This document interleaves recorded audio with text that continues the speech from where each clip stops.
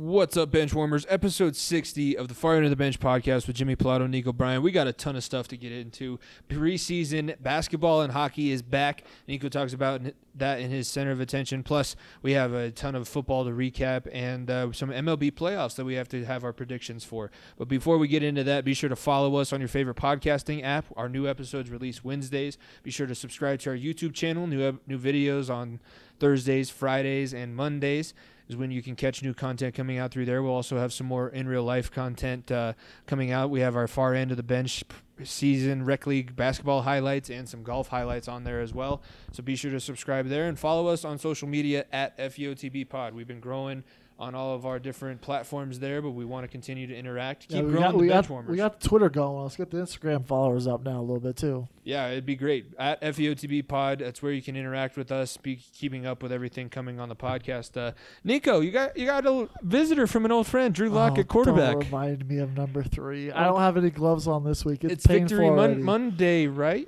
Stop. Victory Monday.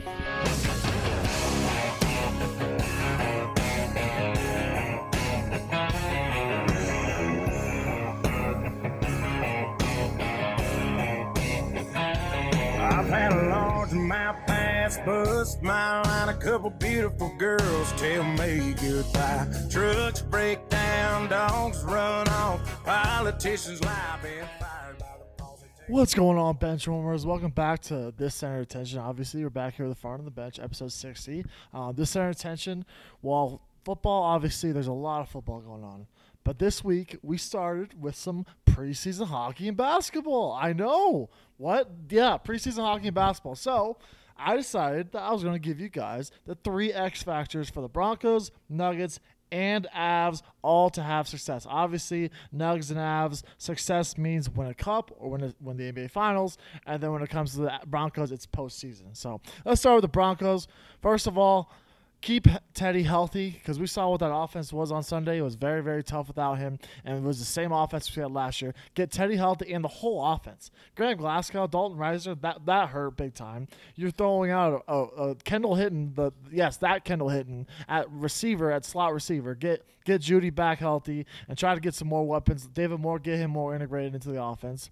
Broncos need to continue with that because the defense can play stellar. But like I said, 3-1. We'll pump the brakes on it, on saying all hell's breaking loose. Next, we got the Avs. Avs, for me, is pretty simple. Obviously, with EJ coming back, Kemper, new goalie. Nope. I'm going to go with Alex Newhook and Tyson Jost taking that next step. We talk about these young guys all the time. Look, losing Saad was huge. Losing Donsko was huge. Well, Newhook and Jost, this is your time, right? Kadri, it's your time to come back as well, man, because you missing the playoffs hurt us big time last year. So I'm looking at you 3 especially to take that next step and be the next guys up behind the big 3.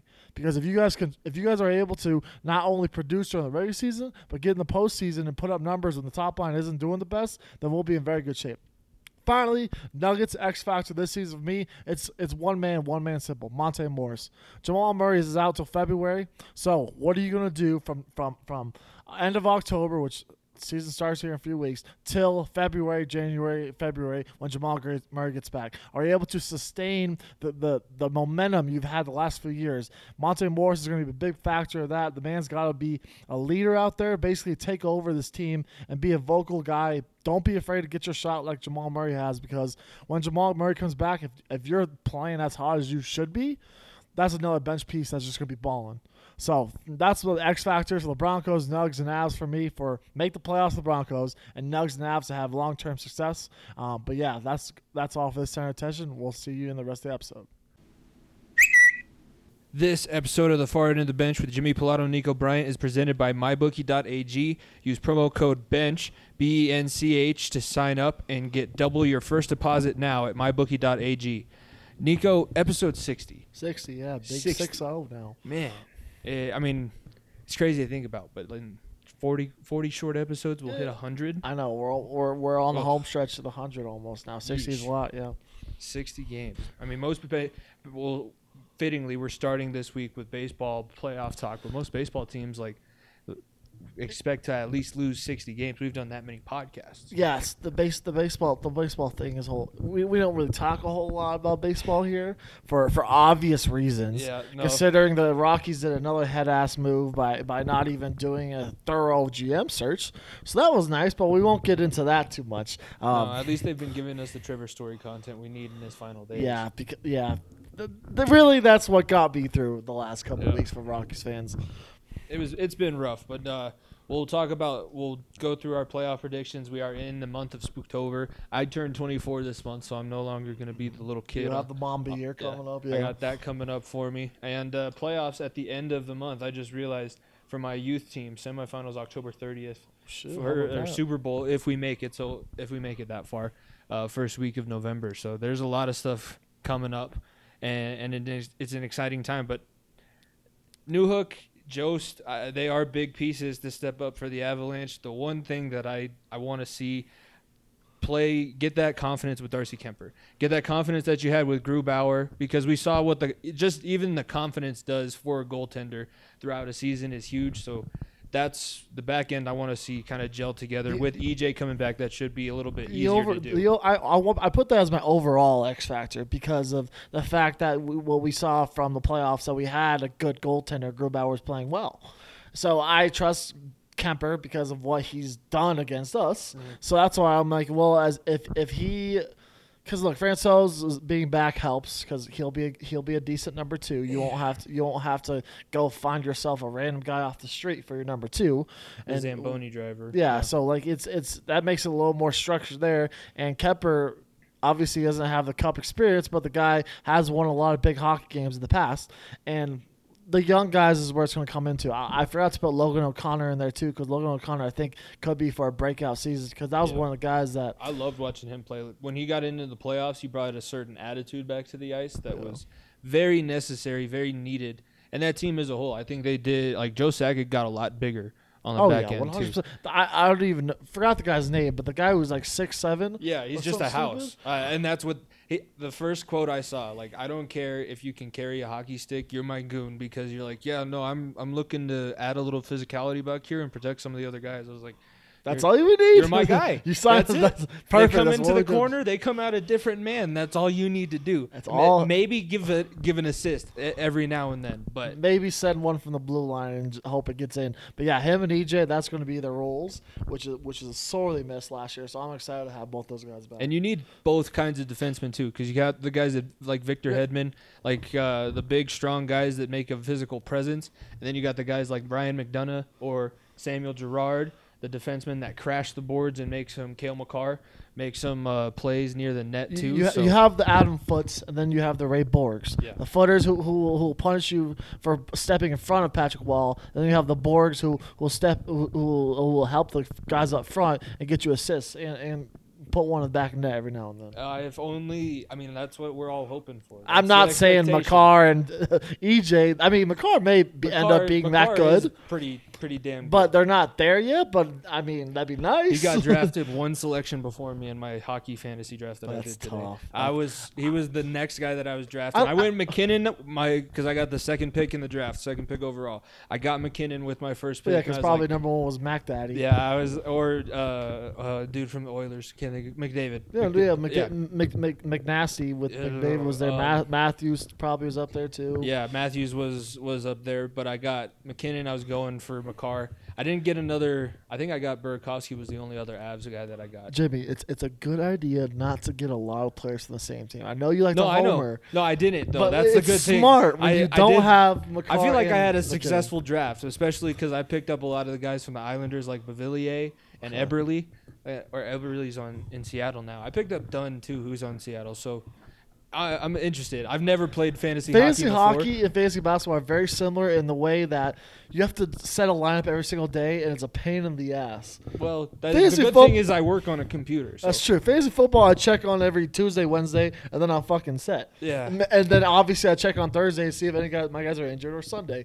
But I'm not setting the same lineup every single day. It's a little annoying. This is going to be interesting. I'm probably going to lose interest unless I'm winning, but No, it's exciting times. I'm excited that hockey's back because I missed hockey the most, I think. I know. And their game is coming out soon. Yeah, Friday is the first home Nuggets preseason game too. The Avs season starts the 13th, I think. The first game on ESPN is on the 12th. We'll be at the game on the 16th too. Which is very, very exciting. I love that ESPN's a part of it now. Yeah. TNT also is streaming games. I think that's fantastic with Gretzky and having all those great minds. I'm not even going to need streaming services because I'm going to just have wall-to-wall sports because we're coming up on the part of the year where it's hockey, college football, NFL, basketball. All the above. Oh, and college basketball. Freaking Midnight Madness. There's a couple college basketball games before the tournament that are exciting. It's the first couple of weeks is all the Midnight Madness craps. And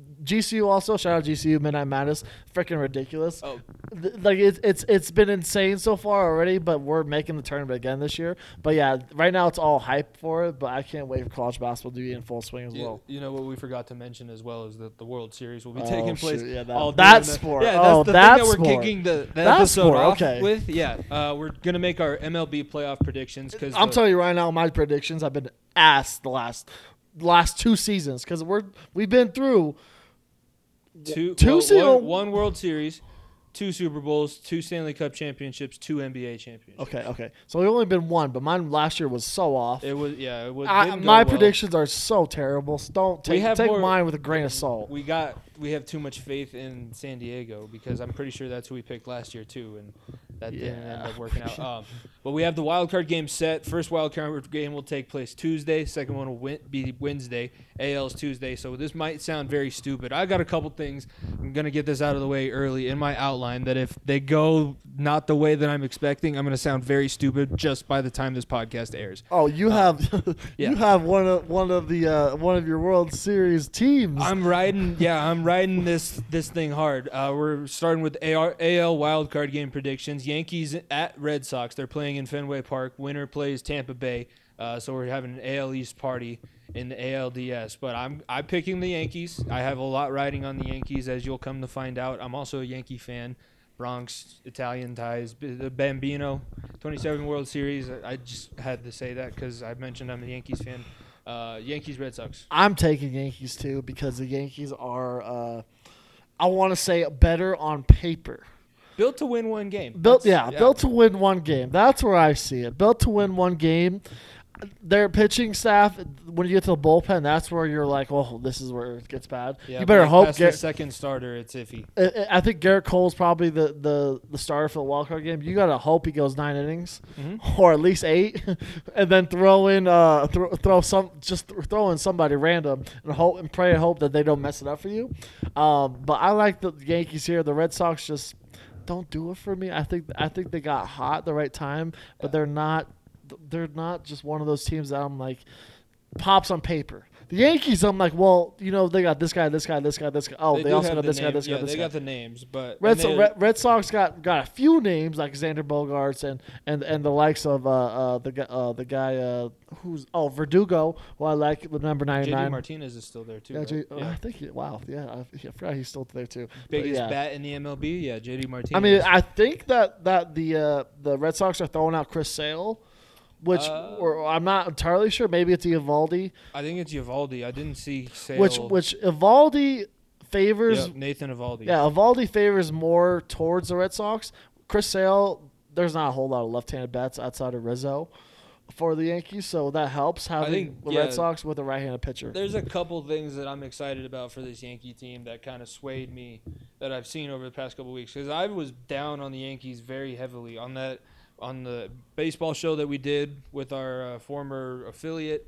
I was down on the Yankees. I was like, you can't rely on home runs. If you can't win simple baseball games, you're not going to win in October because you got to win baseball games simply in the playoffs. And they did that to actually get into the wild card game. They slapped the little infield single home and got the go-ahead run to score that way. Yeah, barely. It wasn't a big 400-foot bomb. So I'm like, okay, they're learning how to win small ball games. So I'm going to go with the Yankees against the Red Sox because I think the Red Sox just benefited from a lot of their division not catching stride until like week 3 or 4 of the season. Yeah, the Red Sox 100% won then now that we're both picked the Yankees. I have money on the Yankees And so far, I haven't figured out if that's a jinx or I hate a betting help. I hate betting on baseball. I really do. There's That's supposedly because you can't. There's no spread in baseball. It's straight up. no winner, there is loser. spreads. You can Oh. do spreads, but it's just stupid spreads. Like you literally don't know what the hell's gonna happen ever. All right, NL wild card: the Cardinals versus the Dodgers. Honestly, this is like worst case scenario for both of us. Yeah, this Because is either Nolan has more playoff success like he wanted, and the Cardinals move on, or the Dodgers move on. But hats off to the Giants because the Dodgers didn't win the NL West. first time since 2012. So thank God it only took 9 years. I'm gonna ride the Dodgers here because I don't want Nolan to have success. I was gonna say I really you don't. either have to decide if you want The Dodgers already kick our ass every year, and look, I think the Dodgers are still the best team in baseball, fully healthy, full. At their best, they're the best team in baseball. I'm gonna put it on a limb right now. The winner of the wild card game is gonna go to the World Series. I'm gonna say it now. I think Cardinals they're almost They had to win 17 games, Yeah. 17 straight to get into the playoffs. they're having a 2007 Rockies-esque type end of the year. So that makes me think that the winner of this will move on because I think the Giants are a little too hot on themselves. And the Dodgers, when they want to play hard and they want to be the best, they'll be the best. And then the Cardinals, when you can't talk about a red hot team, man. I think either one of these teams are going to be World Series teams. I was going to say the winner of the NLDS on this side is going to go to the World Series, but I have the Cardinals winning the wild card game and playing San Francisco in the NLDS. I honestly wrote the Dodgers down first, and I was like, well, the Cardinals are riding the hot hand. Yadier Molina is getting up there in his career. Honestly, he might play till he's 50. He might be the Tom Brady. I think he did say that next year's his last year, so maybe they want to go out big for him next year. Maybe, but if tells me one thing. Depending on how this year goes, if they make a long run, they'll run it back with the same team. If they don't, they're gonna find another big piece to try and send Yadier out on a win. But I have the Cardinals winning the wild card game. So you have the Dodgers Yankees, and Tampa Bay in your in your ALDS, and then you have the Dodgers and Giants. I have the Cardinals and Giants. So that's where we'll be different. First NL Division Series, I'm going to go with the one that was already set, and it's the Braves and Brewers. It's the NL East and the NL Central champion, best of 5 series. So this is pretty easy. To win 3 games. Yeah, this is pretty easy for me. I'm going with the Brew Crew because the Braves barely held on to the playoff spot. Yeah. Like legit, that division was the worst. I don't want to say in baseball, but I think they had I think the NL East, they were still won the division by 6.5 games. It was them and Philadelphia, but they're not. Like their record is 88 and 73. Yeah, they were last year getting to the NLCS. Getting to NLCS. I don't see this Braves team, especially not having Acuna. Not having Ronald Acuna the whole season. I think if they had him, might give it an edge. But this pitching staff for the Brewers is that good. Mm-hmm. I think they're probably going to throw out Corbin Burns, and then you have Josh Hader in the back end. That is a dream scenario. Having Hader in the back end every single game. And you always have the X factor of what if MVP Christian Yelich shows up for the playoffs? Because Christian Yelich has not played well so far this season. Well, he hasn't, and they've still absolutely murdered teams. Yeah, like he hasn't rolling. needed to play well. How I have the Brewers winning as well. I have them winning 3-2, so it goes the full 5 games. I'll say 3-1. 3-1. Is the Brewers the home team or number 1 seed? I believe that they are. Or the higher the seed. game will be. 1 second. I'm pretty sure it is. So for that reason, I'm gonna go ends in 4 games because I'm pretty sure it goes 2-1.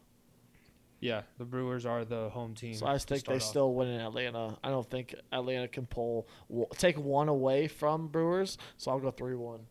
All right, the other NLDS, I have the Giants, Cardinals. You have the Giants, Dodgers. You have the Dodgers winning. Obviously. Yeah, I have the Dodgers winning. Yeah. Obviously, I think the Giants are still.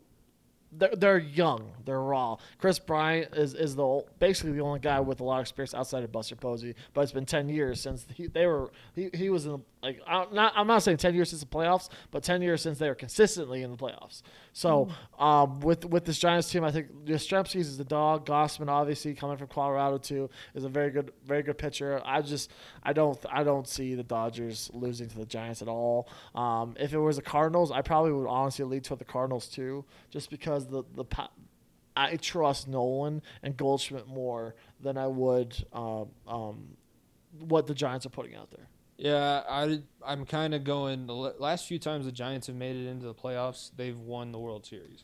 Like, it was a consistent thing. They would make the World Series every 2 years and win every 2 years. And also, it's an odd year, which also makes me think not that to is pick the that Giants. yeah, because An the curse, the Giants' curse was every even year they were going to win the World Series. I don't know. I have the Giants beating the Cardinals in my other NLDS in 3 games, so I have them sweeping them. If you have the Dodgers winning in, I'm gonna say because it's 7, isn't it? No, it's 5. I'll go like I'll say 5-game series, 3-2 Dodgers. 3-2 Dodgers. I just I don't know. The Giants interest me. That's the only thing, because they weren't supposed to be there, and normally the teams that aren't supposed to be there end up pulling something out. I cannot be the only one that remembers what the Dodgers pitching staff is. Buehler, Scherzer, Kershaw. Oh, it's gonna have to be ugly. If it's the Dodgers, it's gonna have to be ugly. I think the Cardinals are honestly probably gonna pitch 5 guys against the Dodgers because they don't have a starter that can really go toe to toe. Because they could throw out Kershaw for the wild card game, or they could throw out Scherzer or Buehler. Yeah. Oh yeah. The other guy that closed the World Series out for them. You're Urias. Forgetting about him. The thing I see with the Dodgers is you're not gonna beat them in a 5 to 7 game series, in my opinion. I think you can beat them in 1. I think they get past the wild card. Then obviously they're the one team that you look out for, because the pitching staff is just ridiculous. Because you don't have to go to all 3 guys out of in your starting rotation, or the rotation gets cut down. You can throw Kershaw in the bullpen or Urias in the bullpen and have them relief for Scherzer. And then you have Kenley Jansen, who is inconsistent as hell. But shit, that's still a scary sight to see. It's a scary, like, their pitching staff is set up for deep playoff runs. Their lineup isn't what it used to be, but it didn't have far to fall from where it is. I have the next series up, the American League Division Series, the Trastros versus the White Sox. I have the White Sox winning 4 games, 3-1. I don't have 4 games. I think it'll be a 5-game series, but I like the White Sox 100% too. I said this during the Field of Dreams game. The White Sox are one of the most entertaining teams of baseball, and it's good for baseball if the Astros lose, and because everybody wants them to lose. And Correa's a free agent, Altuve's a free agent, and there's a good chance not all of them come back. So the downfall of the Astros could unfold right in front of our eyes, and it'll be at the hands of Tim Anderson. And I would love that. Yeah, the one good thing about being an Astro is that you cheated. Everybody knows you cheated, yet the Astros fans are still diehard, and now they're even trying to turn it around on people.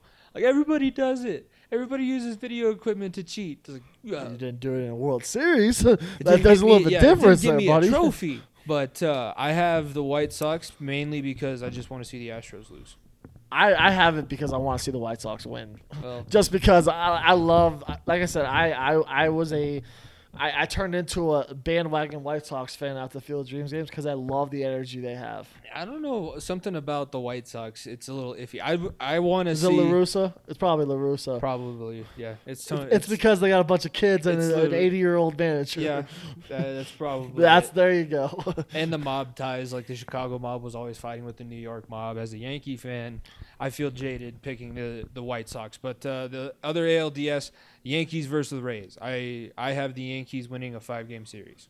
I have the Rays. I took the Rays here because the Yankees, like I said, they're built to win 1 game. This team struggles for whatever reason against the Rays in postseason. The last 2 years, I picked them to beat the Rays in the playoffs, and here we are again with the same matchup. And the Rays are. I'm gonna go with them because they bit me in the ass the last few years, and I don't like it. But for whatever reason, the Rays figure out.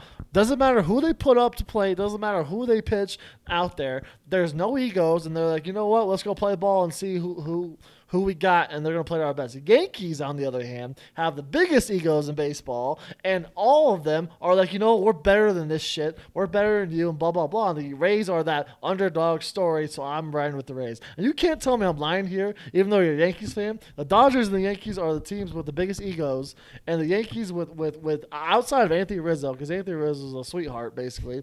But that whole team, Judge, Garrett Cole, especially Chapman, bunch of egos. Yeah, Joey Gallo. There's, it's the other good thing about this Yankees team is that they're led by a whole bunch of Goombas. Anthony Rizzo, Joey Gallo. I'll take it. Giancarlo. I know he's that does not work. He's Giancarlo. Yeah. No, I think the Yankees. They've done. Honestly, it's going to come down to which manager is going to screw over their team, because the Rays manager screwed them out of a World Series last year.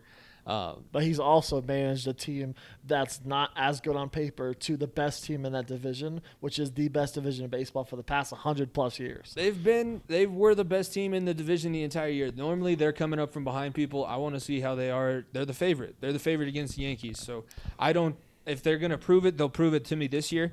But I'm going to stick with my guys. I have money now on the Yankees making it further than just the ALDS. Next up, my ALCS is the Yankees and White Sox. I think that's a marquee matchup if I've ever seen one. I mean, that's Chicago Field of Dreams game all over again. Yeah, I think it would be great. Is there a way we can have the whole series in Iowa too? I wouldn't be have all opposed to it, 7 or games? just have all 7 games in Yankee Stadium, because Yankee Stadium is the greatest stadium in baseball.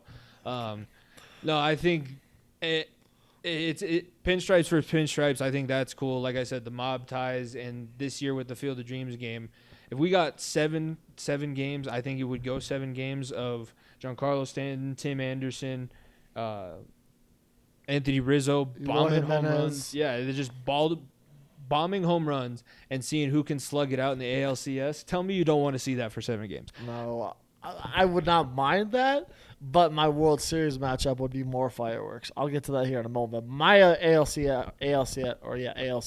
I have Rays versus White Sox. I'm gonna go White Sox here because I think the White Sox, like I said, I'm very, very high on their pitching staff, especially probably the best bullpen in baseball behind Hendricks and Kimbrel back there. And you have guys like Keuchel, guys like what's the big right-hander? Oh my God, I can't think of his name. This is how much I know baseball. But yeah, the big right-hander for the White Sox too. That played in the All-Star game too. That's gonna piss me off. I'm looking it up. He's a thick boy too. He was the guy that was Bummer? No, it's the guy that pitched in the Field of Dreams game too. Ryan Burr? No, He's from Highland Ranch. No, it's I don't. That's that guy. Oh, Giolito? Yeah, Giolito. 6'6", 245. Giolito. Lucas Giolito? Yeah. Giolito. No, I don't think it was Giolito that was pitching, but that's another good guy that was a pitcher for them. But God, this is gonna bug the hell out of me. But like I said, I love this pitching staff for the White Sox, and the fact that they have the power for that, I think overpowers the Rays in that matter. But this team I like way too much. I have the Yankees beating the White Sox in my ALCS. I think the Yankees finally make it back to the World Series. I don't know if it's quite their year, but I think they at least get back to it. This is maybe if I get 28 championships out of this season, I'll take it, but I'm not expecting it. NLCS, mine is the Giants versus the Brewers. I have the Giants winning 4-2 in 6 games. Oh, Lance Lynn. Lance Lynn was the guy that started he was the thick boy that started the Field of Dreams game. Giolito was the guy that pitched the All-Star game, and the other guy that I remember too was the Rodon. Rodon's also an animal. That guy's from the bullpen too. Is a fucking stud. No, the White Sox are set up. I think that they're a World Series talented team. I think that there's a couple other teams that could give them issues before they get there. But my World Series, the Giants versus the Yankees, and I have the Giants beating the Yankees 4-1. You obviously have the Giants beating the Brewers too. Yeah, the Giants beat the Brewers. For me, I had the Dodgers beating the Brewers too. But for me, with the Dodgers White Sox, I'm riding the Dodgers again because, like I said, it pains. The Dodgers go back to back. Yeah, it's painful to say it, but that's the best team in baseball by far and away. The amount of talent they have. talk about guys like Corey Seager, who doesn't even play because of Trey Turner. Talk about guys like Cody Bellinger, who has had a terrible year. Max Muncy is having an incredible year. Gavin Lux is absolutely animal. They just have stud after stud after stud, and this pitching staff is enough to beat anybody. Like legit, I could see the Dodgers beating like rolling through a lot of these teams because of their pitching staff alone. And then you look at what their lineup has in store. You have Trey Turner, who bats number 1, first of all. You have Muncy then next. You have Bellinger at 3, and then you have 4, who you can put whoever the hell you want there. Like it's just one after AJ Pollock is a guy that people don't talk about enough. A guy that almost was an all-star this year because he has that much talent. The Dodgers just are too much, and I think Dodgers White Sox would be a lot of fireworks. Yankees White Sox would be fireworks in the ALCS, but Dodgers White Sox would probably be one of the most viewed World Series matchups we could get outside of maybe Dodgers Astros. Yeah, I think the Dodgers White Sox would be the most viewed, maybe Dodgers Yankees, but I think behind Dodgers Astros that'd be the most viewed. Dodgers Astros would have the most fireworks in the crowd. Yeah, You would get crowd a and million and a half brawls, but it'll be interesting. So you have the Dodgers as your World Series champion. I have the Giants, both coming from the National League. It'll be.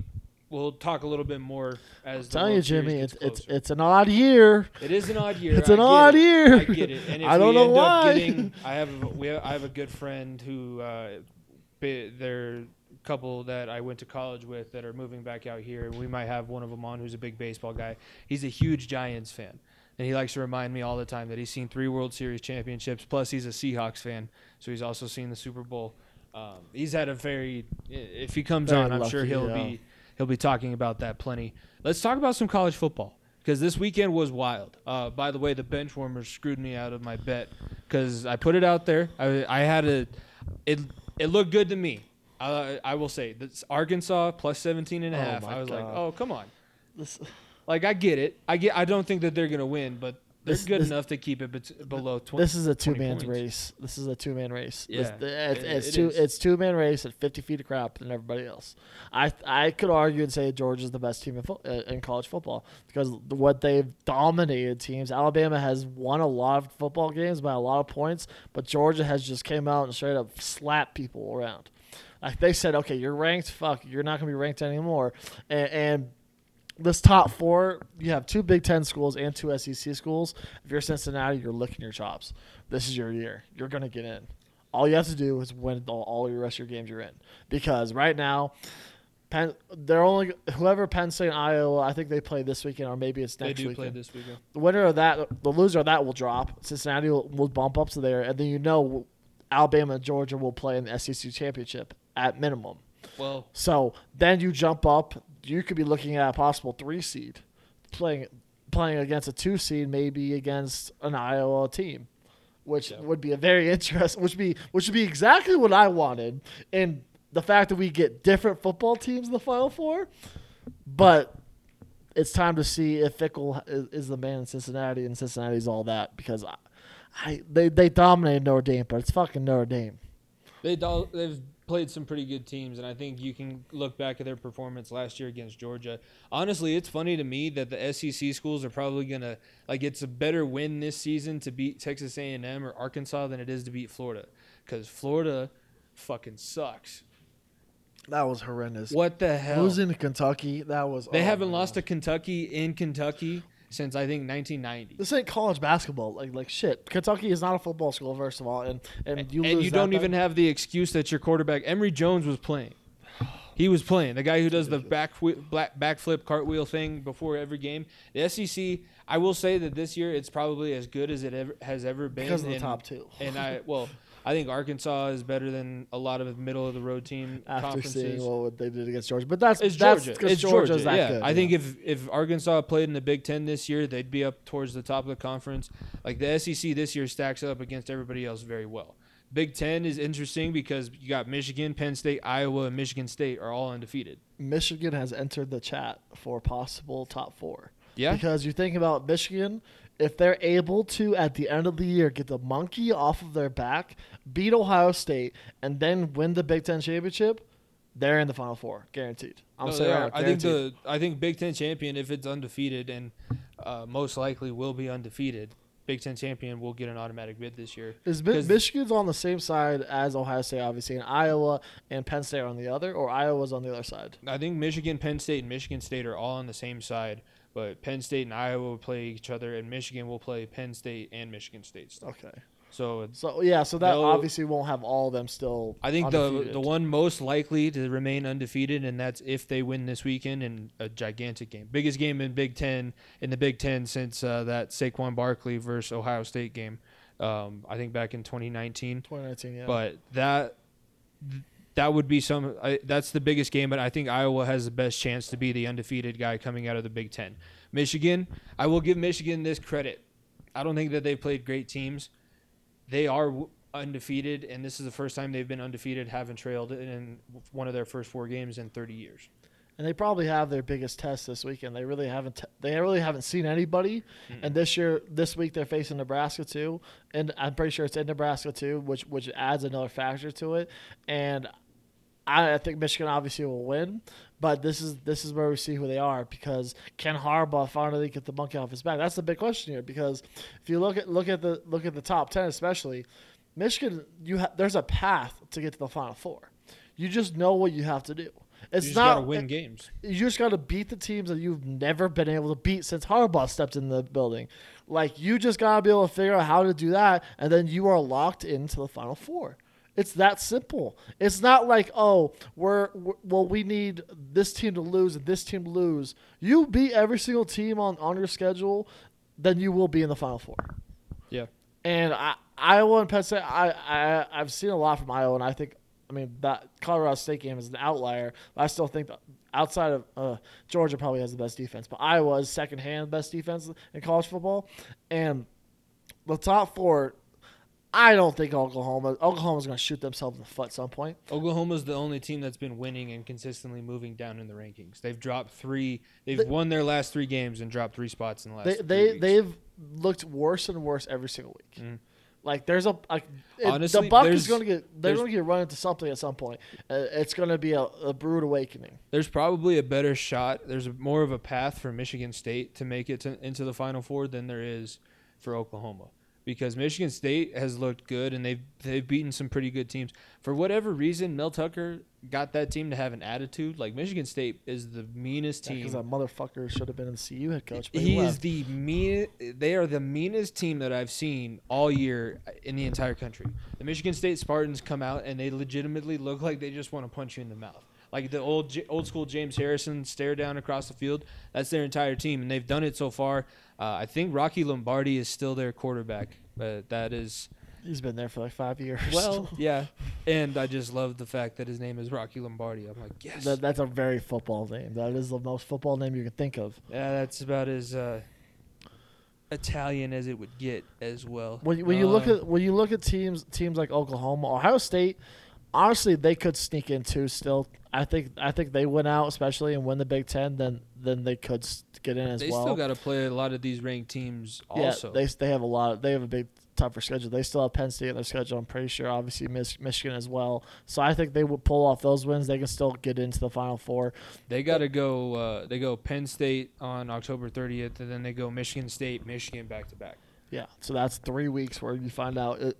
You win all those 3 in the Big Ten championship. Oh, you're in, if they beat Michigan State, because they would do Michigan State at home, they got to go to the Big House. If they win those 2 games to make it into the Big Ten championship, I'm putting as much money as I have in my MyBookie account on Ohio State to win the national championship, because you've been playing do or die football since at that point.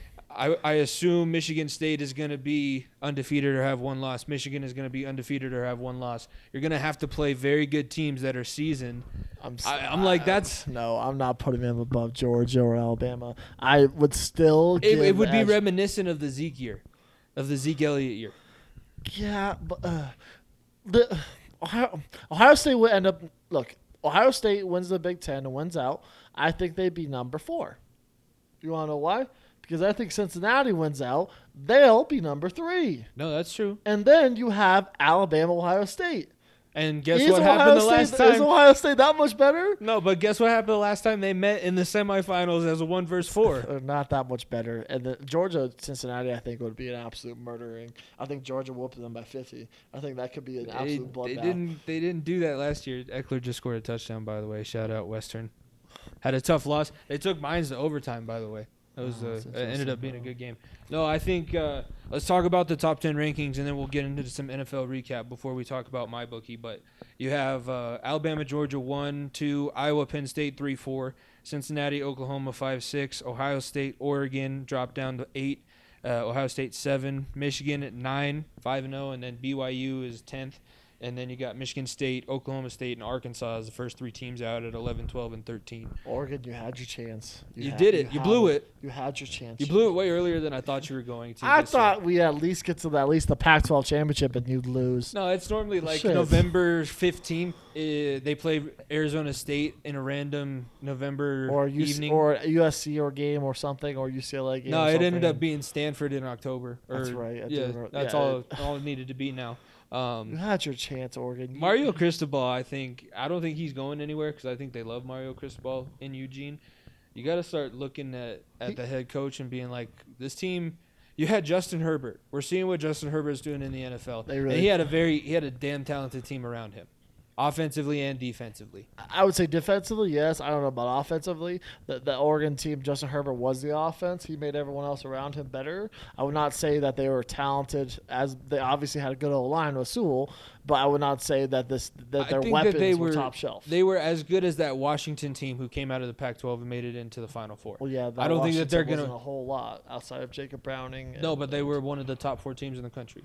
They beat everybody else throughout the season that they needed to, and were undefeated. Won a Power 5 conference championship. Oregon, I think you said it. We were talking a little bit before we turned on the recorder. Cincinnati benefited the most from this weekend. Oh, they're going to be locked in the Final Four. You win out, you're locked in. That's 100%. Because right now, what the committee is going to have to decide on is keeping 2 SEC schools. Because I guarantee you, Alabama, one of those 2 will be there. I guarantee you, 1 Big Ten school will be there. Cincinnati then will be a lock, and then you got to look at, well, do they keep Georgia or maybe do they sneak Oklahoma in there? Oklahoma would, if I think whoever wins the Big 12 is going to most likely be undefeated, and if Oklahoma's undefeated in the Big 12 champion, they would go in with Cincinnati before a one-loss SEC runner-up. I would say that if Alabama loses and Georgia wins the SEC championship, they'd keep Alabama in there. If Georgia loses over Oklahoma, that's a Big 12 champion. Because of how bad they've looked. There's a reason why they keep dropping. It's not just. But you say, like, the committee says that conference championships, especially Power 5 conference championships. Yeah, they say everything. That, but every single year, here we go again. That doesn't mean shit. Well, no, because it's normally undefeated or conference champion first, and then it goes 1-loss conference champion or 1-loss SEC runner-up. 1-loss conference champion and 1-loss SEC school is pretty much equal in the committee's eyes. But I think that you're running into too much.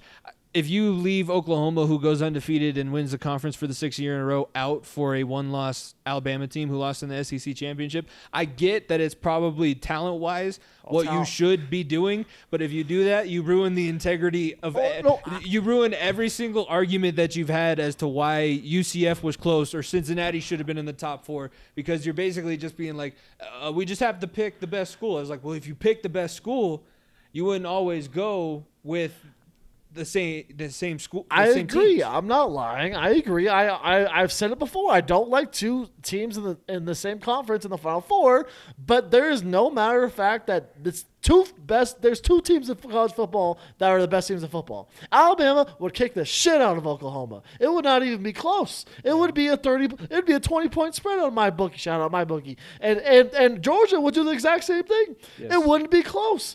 And here we are. I think it's ridiculous that you'd have 2 SEC schools in there, but I am 1,000% taking Alabama because I know that Alabama would have a better chance at beating somebody than Oklahoma would have. Because look, they don't know what they're going to do at quarterback, and you're losing, and you're trailing games that you should be winning by 30 points. Mm-hmm. Oklahoma would get their shit wrecked by every Big Ten school and the top SEC schools. Yeah, They don't have the weapon that they used to have with Baker, with Jalen Hurts, with Kyler, where you can score 50 points and let the other team score 45 and still come out with wins. That's not how this Oklahoma team operates, and it'll be. This is going to be the year, I think, that finally breaks the committee.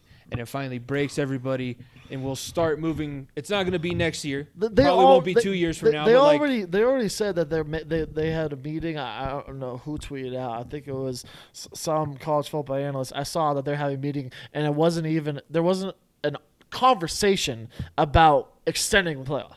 So we are a good 5 years away from that. So Yeah. I've given up on that. I would love to have that. I think it's the best thing for college football, but that's not happening for a while. This year is going to start the crucible of the idea that 5 years from now we'll have a plan in place to have an 8-team playoff, and we're all going to be so excited and over the moon when, in fact, we should all just be watching FCS, the Division II, Division III playoffs, because honestly, a 16-team playoff would work in Division I football, and you wouldn't have the same teams winning it every single season. You'd have teams winning it a lot, but you wouldn't have the same team winning it over and over. You'd have different matchups that you'd never, ever see.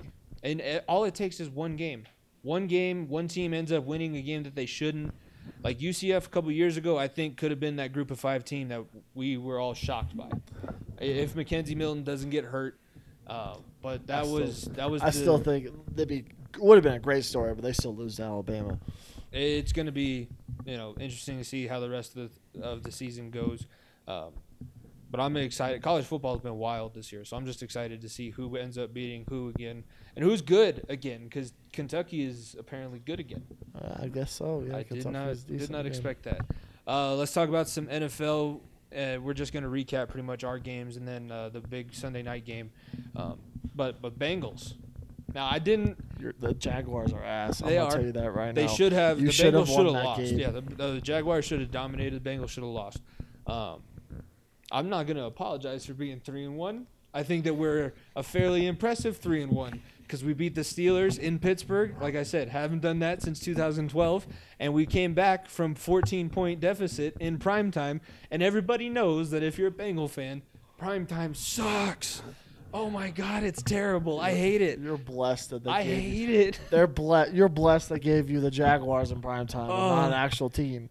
I remember watching the last primetime game before that was a Monday Night Football game in Pittsburgh, and I swear Andy Dalton got sacked 8 times, and a couple times he got sacked from behind and forward into his right tackle. So his left tackle got his ass beat by T.J. Watt and got nailed in the back and got sacked into his other lineman. So I'm not apologizing for the record. I'm going to happily say I think this Bengals team is frisky. They've earned the ability to be frisky with anybody and have at least a portion of the game where they could end up making something out of it. Yeah, the real frisky person out there was Earl Meyer, who hit the downtown bars in Jacksonville later that Saturday night and got filmed for it. Woo.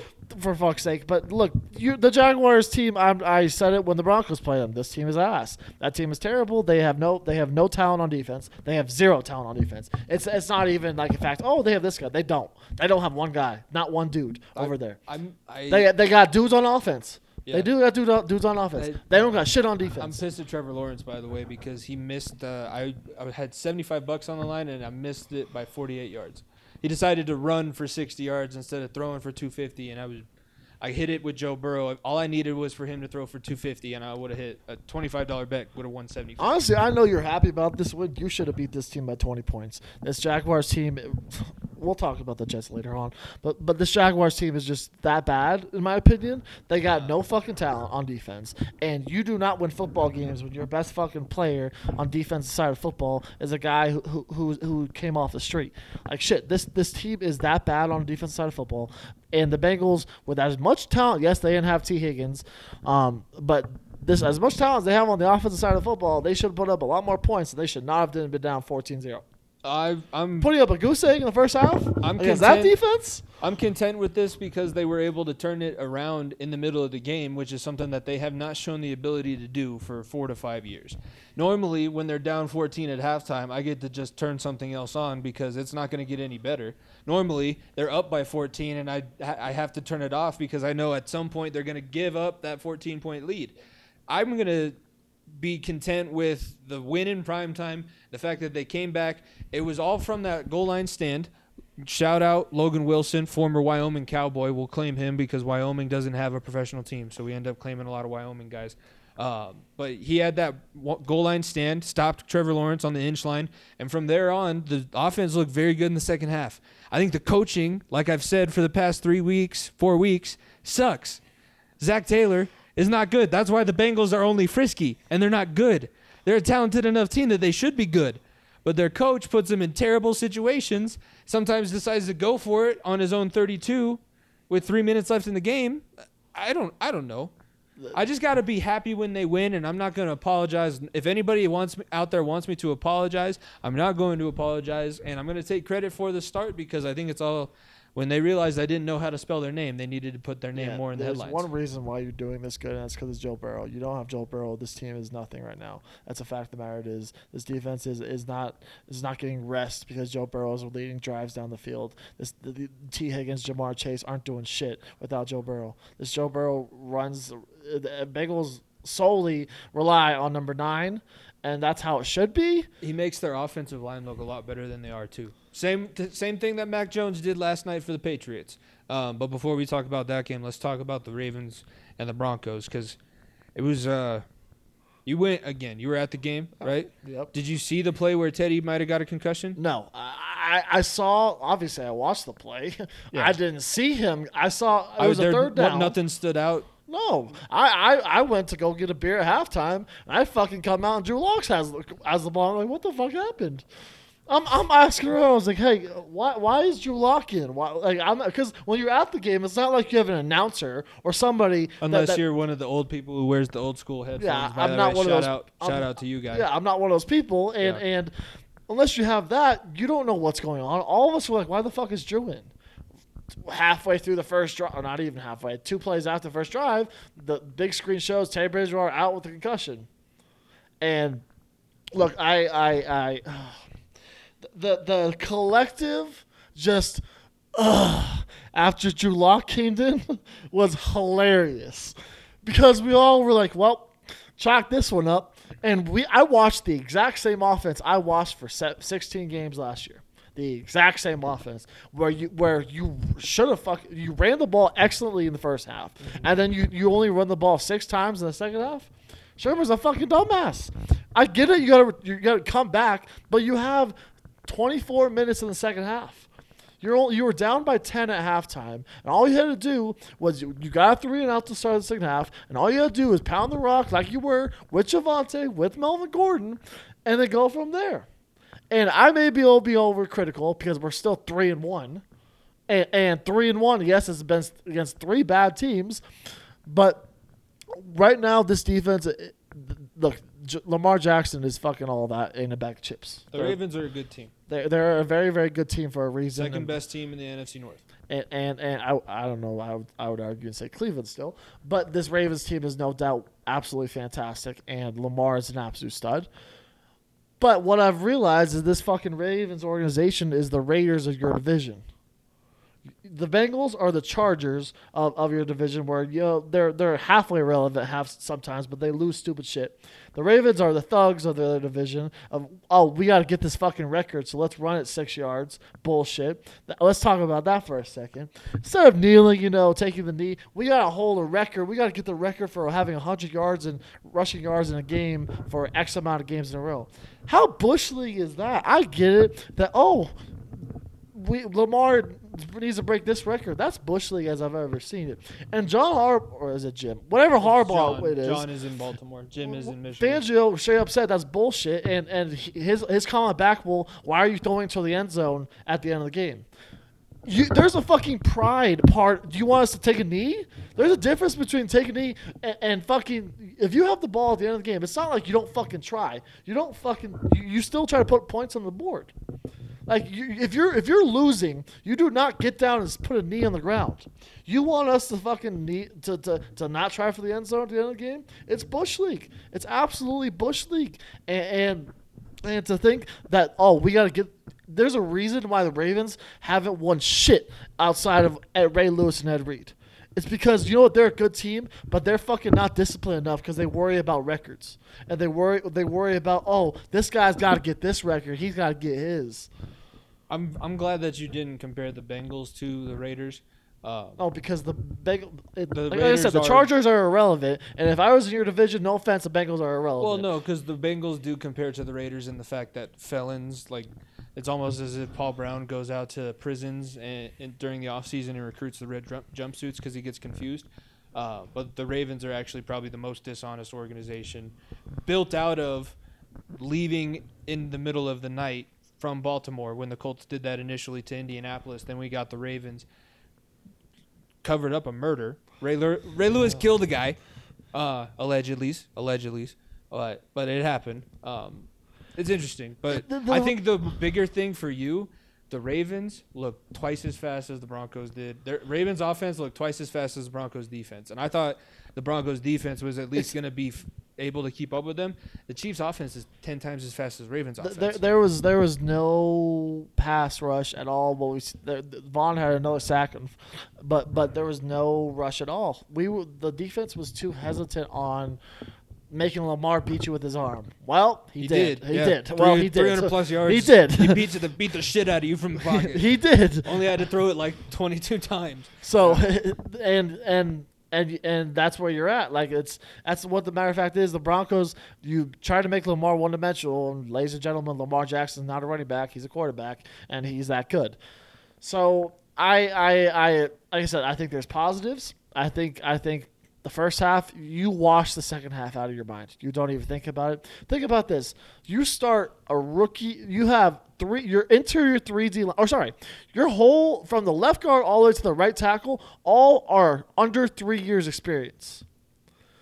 Glasgow's injured. Reisner's injured. You had Miners, who's a rookie. Cushenberry's second year. Moody, who's second year. Massey, who's second or third year. All starting against fucking Calais Campbell and Justin Houston. Teddy Bridgewater didn't have time at all to throw the ball. And what pissed me off more than anything was the fact they got away from the running game. I obviously wanted us to win, but I didn't expect to win. I came into that game like, you know what? This is our first test. Let's see how we did it. And then when I saw number 3 walk into the game, I knew as sure as hell we weren't going to win. They didn't make as much of a statement as I wanted them to. I said last week that I think they were going to win if they responded the right way. I think they could have won, but the way that they ended up losing, and by the way, this is the first time in the podcast history that my team didn't cost us a victory Monday. The Bengals took care of business. This is the first time that the Broncos lost and the Bengals won, and we didn't get a victory Monday. That's not going to rub it in. Play Jacksonville. That's what happens. Well, you played Jacksonville, and we lost that week, so now we get my how the turntables. Last game before we get into our talk about MyBookie and get into our ad, the Sunday Night Football game, return of Tom Brady, ended up actually kind of affecting him a lot more than I thought it would. He wanted to win that game so bad that he played like absolute crap. Yeah, what the fuck? I took my 6.5. I was pissed off. I was like, oh, there's no way in hell that Tom Brady doesn't fucking destroy this team. I was like, shit, I'm gonna hammer the hell out of this. Chris Collinsworth is an idiot, and I don't like listening to Chris Collinsworth a lot. Also former Cincinnati Bengal. Well, yeah. Yeah, you're shitting on your own kind there. You're welcome for that. Here's a guy, as an announcer, he just annoys the shit out of me. But he made a good point. All of the former Patriots coaches normally have some pretty good success against Brady. Brian Flores knows how to shut Brady down to where he's not the one dominating you. And Steven Belichick, I don't know what he's doing with his tongue when he's calling plays. It's dumb. Maybe he doesn't understand it, but he put together a really good game plan. The weather also played into it a lot. Oh, yeah. The Patriots may win that game if the weather was normal. The Bucks may destroy them if the weather, because Cameron Brate dropped a couple passes, Antonio Clown dropped a couple passes. It was bad all around, but I think the one solid thing that you could say, the Bucks front seven on both sides of the ball, their offensive line is the nastiest offensive line in the league. Their defensive line, I'm going to say it again, Vita Vea is the size of your fridge. Yeah, Vita Vea is. What he did to 2 grown men that are both over 300 pounds yesterday. should be illegal and is probably going to be constituted as it would be if it was just out on the street. I'll talk a little bit more about it because that's my part of my bench warmer of the week. But they can rely on their front seven on both sides of the ball to win them games. What people realized with this game, it was like, okay, who did you hate more? Was it the Patriots or was it Tom Brady?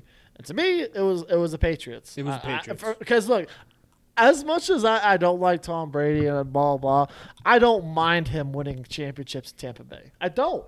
Because Tampa Bay, the Buccaneers organization, doesn't really have a lot to cheer for.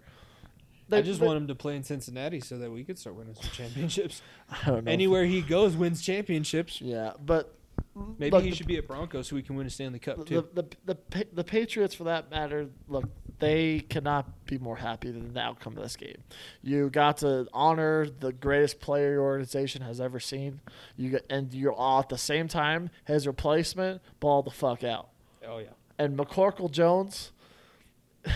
My name's Mac Jones. The first couple of weeks, I don't know, they were trying to make him do way too much, and then they realized, wait, let's just run the Alabama type offense and just let the other players around him make plays. Do the smart thing, let the players around him make plays, and that's why they're in that football game and winning it at points in that game. And Patriots fans, like I said, don't. It was a good reception.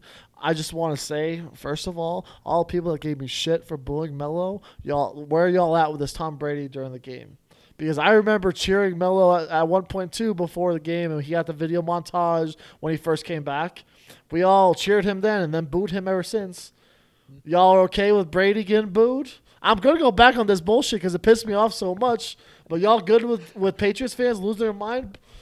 He won you 6 Super Bowls. Fuck. Get over it, right? Get over it, right? He tied you guys. Well, yeah, that's true. He tied you guys for the league. It's funny when it's Tom Brady and the Patriots, but it's bullshit when the Nuggets and fucking Melo game booed, right?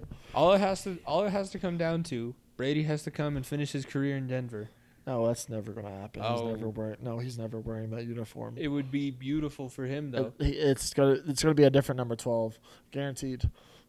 It's possible. It's going to be a different number 12 because I'm looking at that now. If Teddy Bridgewater is out for an extended amount of time, give me number 12. Give me Aaron Rodgers. I don't give a fuck how. Just make it happen. Because Bradley Chubb at this point is dead rocks to me because the dude cannot stay healthy. And I'm keeping Von Miller. All right, let's get into bench warmer of the week. I'll go out there. Micah Wenwu and Isaiah Wynn. Those are the 2 offensive linemen I was talking about with Vita Vea. The Bucs ran a twist, and Vita Vea went to the outside, drug Wenwu from his guard position, threw him into Isaiah Wynn, and Isaiah Wynn had about as much time getting leveled by his own lineman and seeing his guy twist back inside and hit Mac Jones. It was the hardest sack I think I've seen for 3 years, ever since they started instituting the rule where if you land on the quarterback, it's a penalty. Mac Jones got whacked.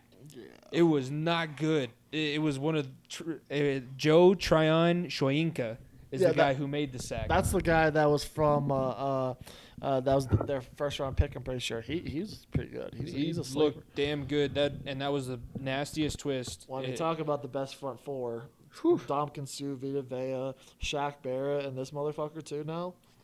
It was not good. I've been in that situation where Isaiah Wynn was in, and you just got to look out. Duck! It just doesn't end well. Protect yourself, Mac. My bench warmer's pretty easy. What the hell, Tennessee? Like, what the hell are we doing? Look, I don't know what made you think that this Jets team is decent, but obviously the Tennessee Titans made them look like a fucking all-star team. Because this James Jets team that didn't even put up a fucking point, you come into Tennessee and do this shit, oh my God, that is terrible. I would be ashamed. I'd be damn ashamed. It is that bad because I think this Jets team is that bad. And Titans fan, first of all, just because Arthur Smith isn't there, you decide, well, let's only use Derrick Henry in the second half. Let's not use him in the first half. Fuck this. We don't have A.J. Brown. We don't have Julio Jones. So let's have Ryan Tannehill air it out still. I'm sorry. Derrick Henry fucking won you a football game in Seattle a few weeks back on his back. And you're like, well, you know what? These Jets corners aren't that great, but without A.J. Brown or Julio, let's just let Tannehill air it out. No. Absolutely not. Why would you even consider not giving the ball to Derrick Henry 50 times against the Jets? Javonte Williams and Melvin Gordon had 80 yards apiece last week. And Derrick Henry had a decent game at the end, but it was a little too late. Yeah. You get an overtime, they were coming back, they got to fucking overtime, and it's just stupidocracy. That's a new word, stupidocracy, stupidity, and just all out blasphemous that the Jets won a football game, let alone against the Tennessee Titans. I didn't expect it to come in September. I thought that they would win their first game. I thought they'd go on 17. Nah, it's too on the nose to do it in the first season. You can't tank. It's too on the nose to tank in the first year of 17 games. That was wild.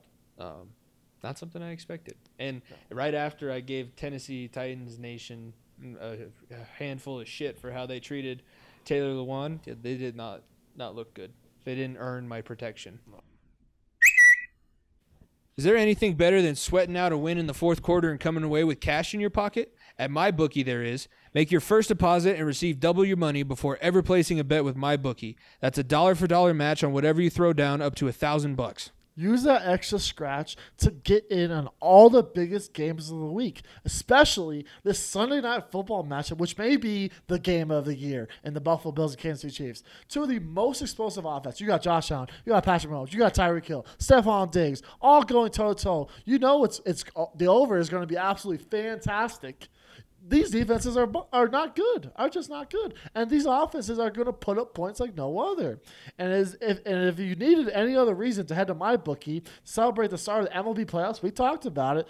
Man, MyBookie is hosting a $20,000 blackjack tournament. I was playing blackjack. I was watching the Monday Night Football game. It's fantastic. It's absolutely free to enter. Just go to mybookie.ag.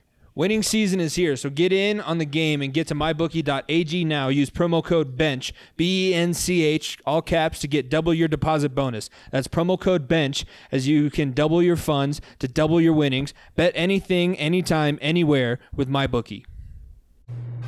Hey, what's up, D2 football fans? This is Jimmy Pilato. I am the D2Football.com RMAC, Rocky Mountain Athletic Conference columnist, and I wanted to get on here today and let everybody know that coming up here soon, very soon, we will be releasing our first episode this Friday. That is going to be September, and now I am going to have to pull it up here, but it is going to be released this Friday, September 10th, and it will be a weekly 30-minute podcast where I talk about the biggest game of the weekend from the RMAC in last week, and then look forward to the upcoming biggest game of the week and talk about the players and different things going around in the Division II world of the Rocky Mountain Athletic Conference. Super excited to be writing for D2Football.com, and this podcast will be available on all your favorite podcasting platforms as well as over there on the actual website. D2Football.com is that website.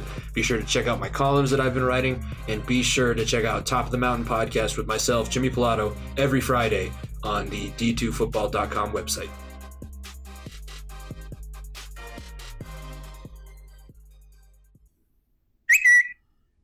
Welcome back, Bench Warmers, to episode 60 of the Far End of the Bench podcast with Jimmy Pilato and Nico Bryant. You just heard from our partners, our sponsors, mybookie.ag. Use promo code BENCH, and you'll double your first deposit. When we talk about our pick'em and the games coming up this weekend for the NFL, and we're going to have What's in My Book and Ride the Slope coming up, we're going to use all of our odds from our great sponsor over at MyBookie. Be sure, mybookie.ag, when you sign up, use promo code BENCH on your first deposit to double your money. All right. Most dominant team of the week. We talked about the bench warmers of the week. Now we get to switch over to the other side. Most dominant team of the week. I'm going Cincinnati. I think the Bearcats really... Because they worked Notre Dame. They worked them. The way they won and the way that they won, it showed me good signs for Cincinnati moving forward, to the point where, I'm not thinking that beating Alabama or beating Georgia is in their future, no, but being in the playoff and maybe being competitive, scoring 20 points in the playoff, why not? That may be pushing it a little bit. 20 points, but it's gonna be against Georgia, and they're gonna win 63-20. It'd be against Alabama if they were to score points, because they're probably not going to get any points up against Georgia. Georgia's just mean. Georgia's pissed off at everybody, and they just don't want. They really don't. Yeah, nobody scores. Yeah, my most dominant team of the week. I just talked about them in the ad read. It's the Buffalo Bills. The Buffalo Bills 40-0. It may be that's the Texans are that bad. Probably is, but the Bills are. This it's beautiful. It's like watching a artist go to work. It's like jumping in the studio with Drake and Lil Wayne. It's like watching Picasso paint whatever the not the Mona Lisa because he didn't write that.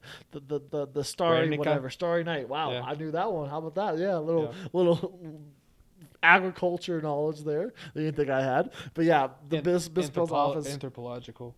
Yeah, Agricultural I would don't be know. farming. Whatever.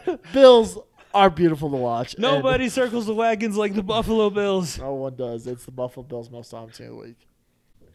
Now we get into the pick'em. It's week 5. You gonna catch up at one of these times? Because I am dominating. Listen, tonight's game is not going well for you. Tonight's game is pushing me back to be above 500. I will, at least hit 500 or maybe be above 500, which is good. That's all I care about. And it's not close, but I'm not like falling out. And the bench warmers, I think they're trolling me. Like I said, they are definitely trolling me and trying to get as many ties just like the Bengals do.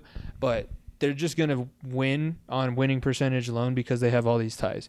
Because I'm sick and like all of the polls. You guys got to keep voting. I love that you guys vote and we're getting more interaction on those. But try and pick a winner at least.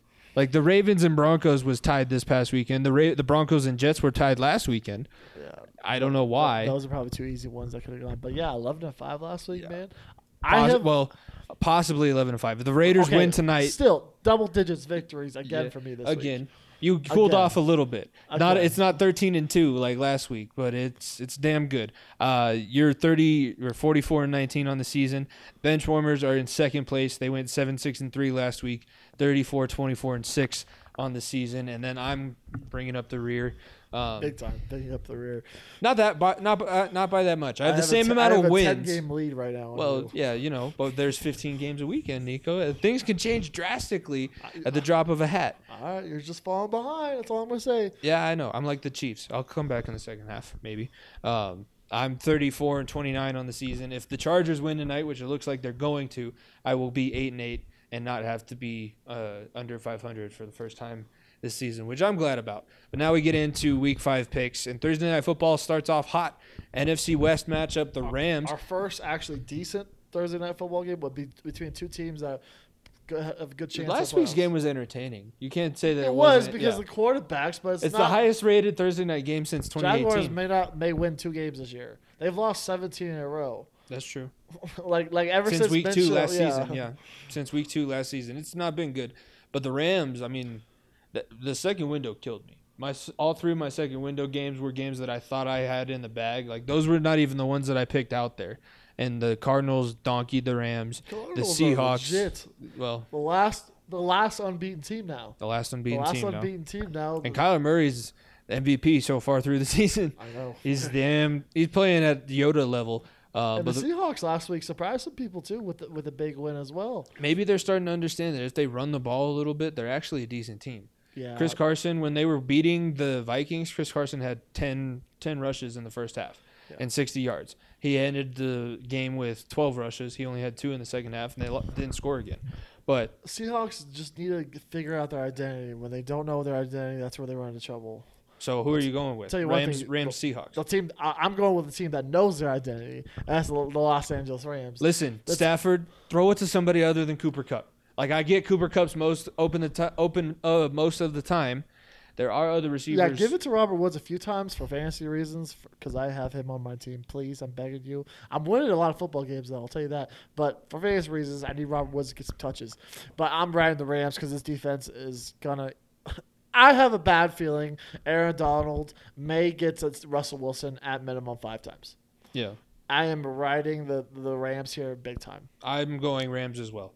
I'm not sold on the Seahawks, and I don't think that they're going to be able to do what they did last week to the Rams. The Rams are too good. Both sides of the ball, the Rams have too much talent, and they're going to be too good for Seattle to even at home.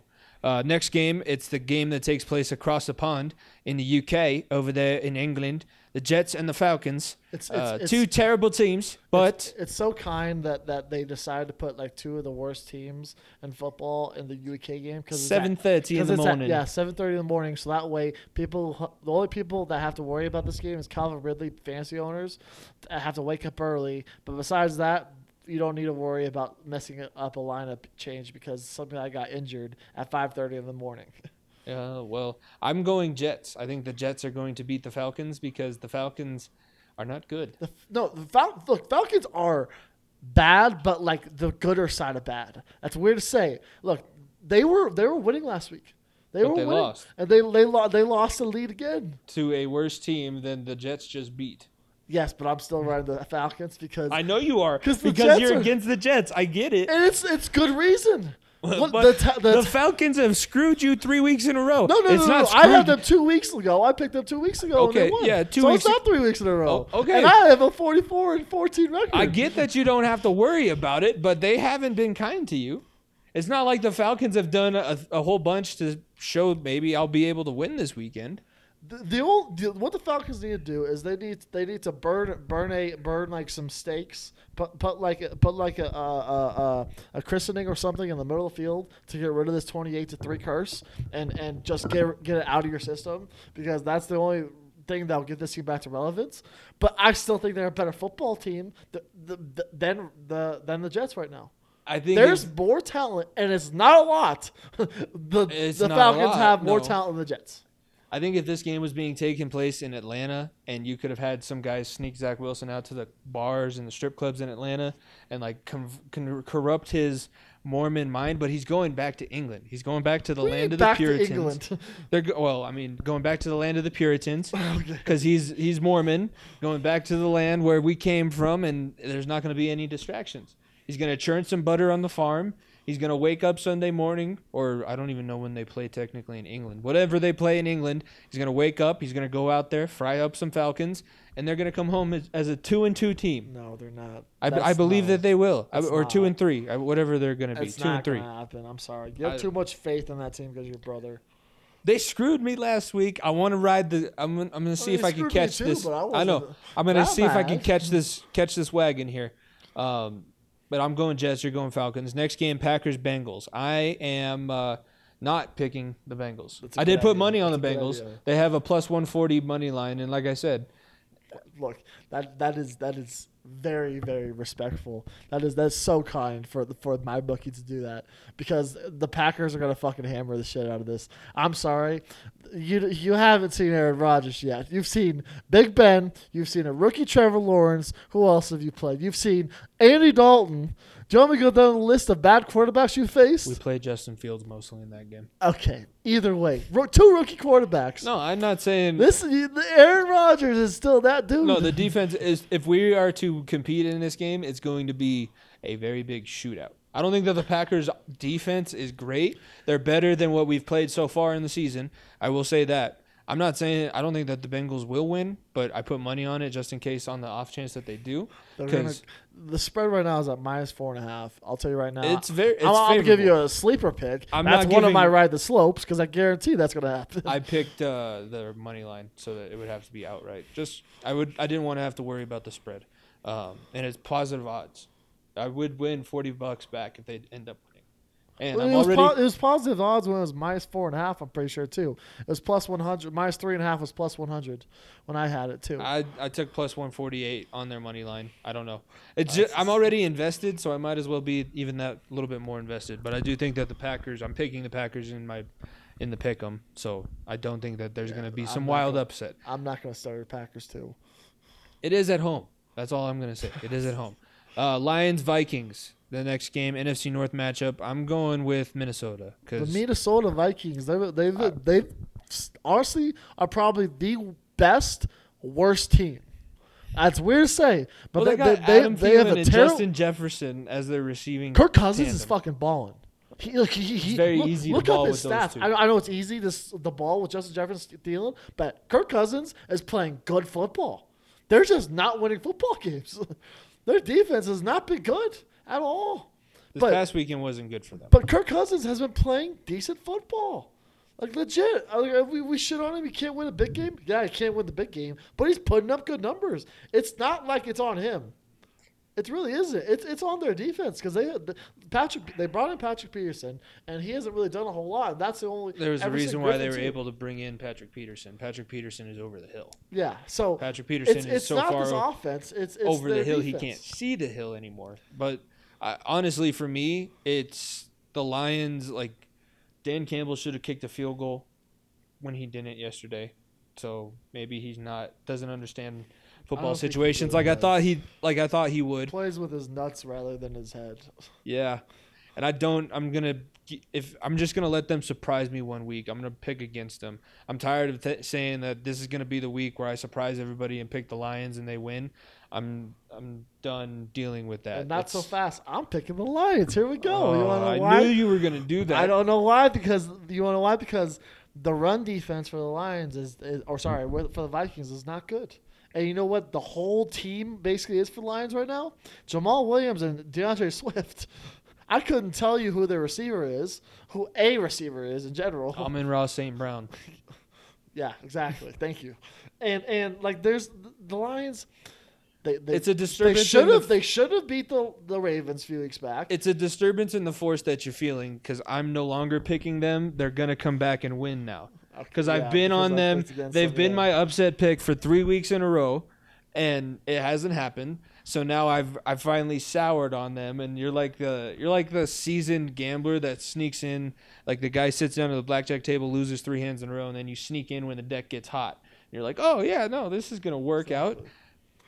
I hope it doesn't happen, but it would be my luck if that is to happen. Next game up, we have the Broncos at Pittsburgh. Which makes it a little more interesting.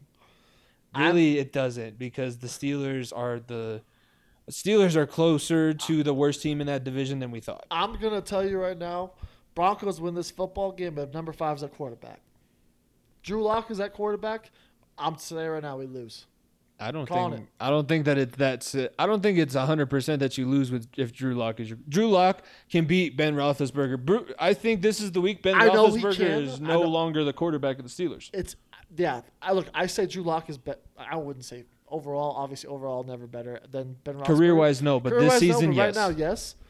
But you know who's not better than Drew Lock? Or you know Drew Lock's not better than? T.J. Watt, Minkah Fitzpatrick. T.J. Watt play last week? He didn't, but he's playing this week. That Pittsburgh defense is that good. And I saw this against this Ravens defense. If you first of all, Dalton Risner has a good chance he's back.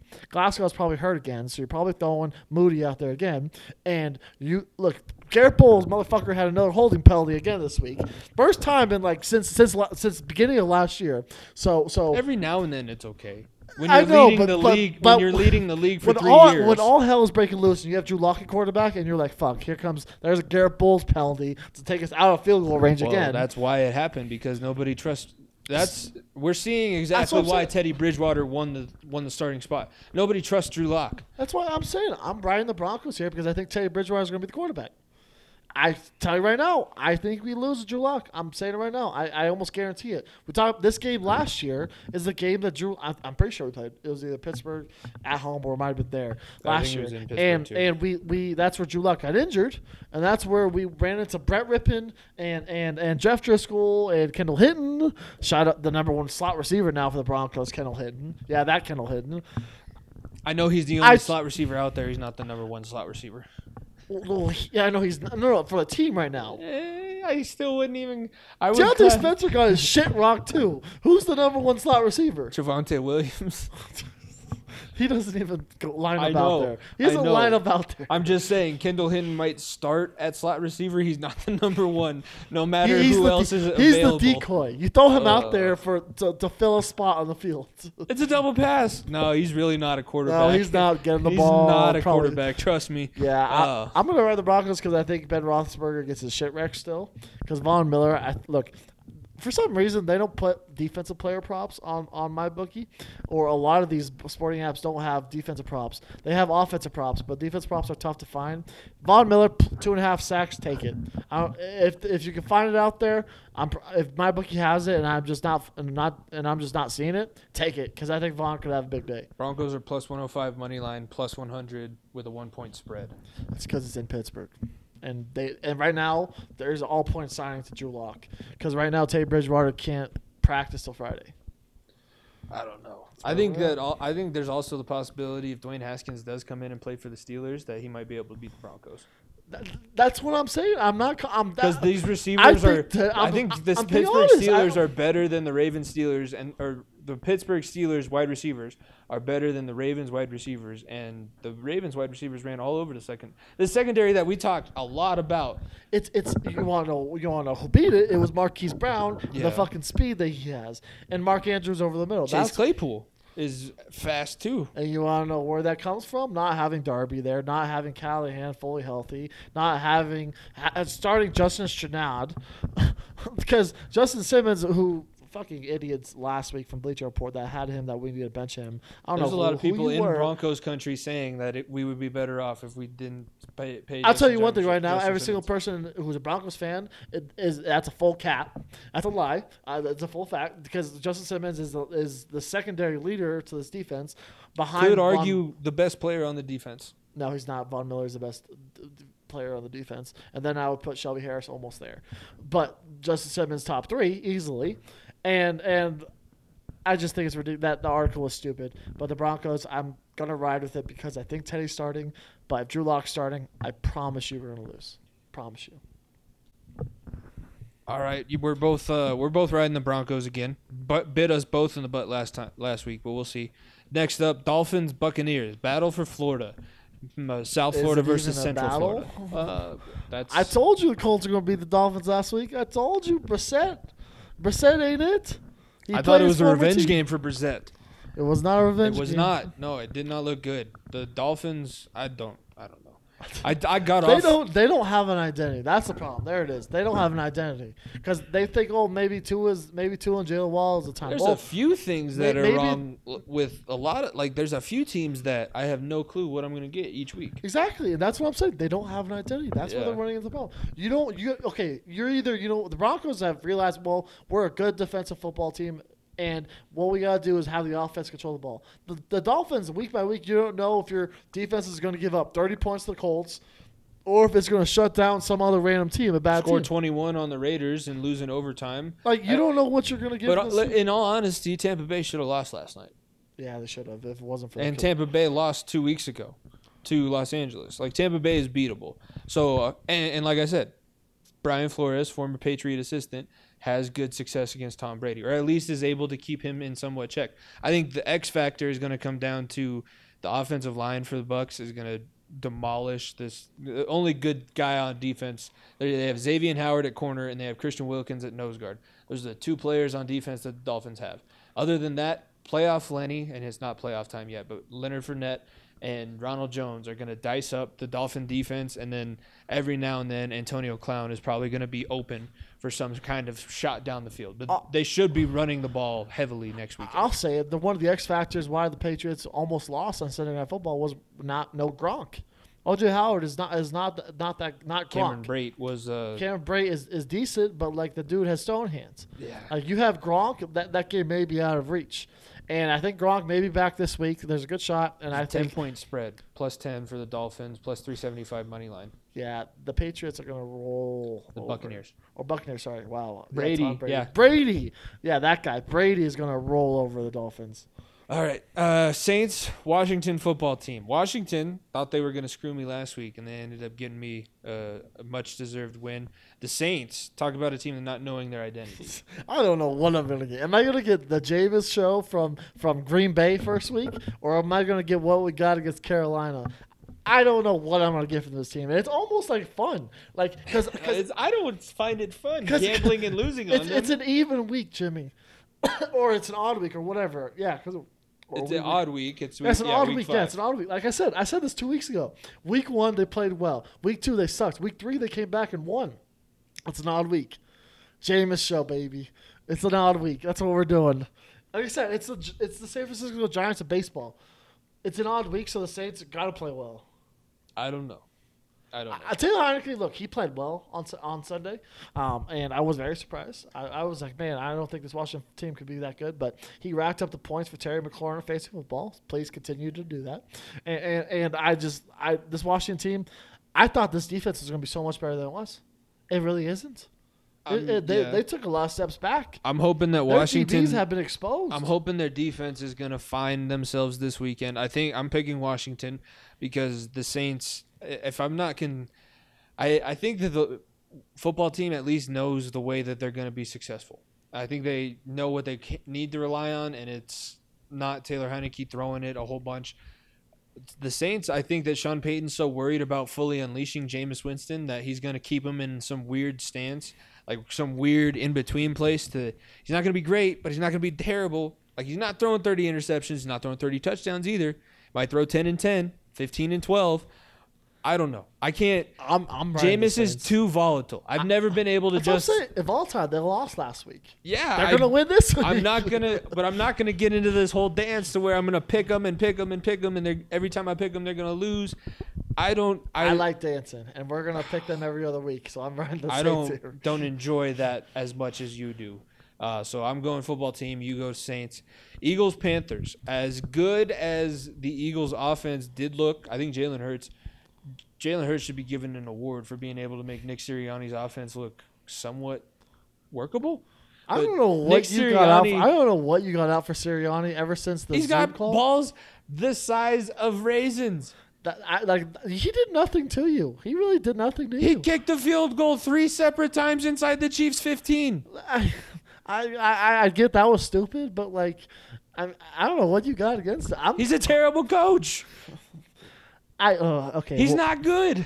I know he's not good, but I think the Panthers are very overhyped. Without Christian McCaffrey, the Panthers could have beat. I mean, the Cowboys are good. They were still in the game. I know the Cowboys are. They lost by 8. The Cowboys are it though. I got shit for it in the offseason saying that they're the second best team in this division, and in reality, they are far and away the best team in that division. Yeah, they are. But I'm going to go with the Eagles here because Devontae Smith, oh man, big brain play by me. I had T. Higgins, A.J. Brown, and Chase Claypool all injured this week on my fantasy team. I throw in Devontae Smith. He puts up an 18-piece for me. That's big brain, and I'm riding the Eagles right here for – I don't know why. This is another game. I don't know why I'm picking it, but I'm picking it. I'm going to go with the Eagles.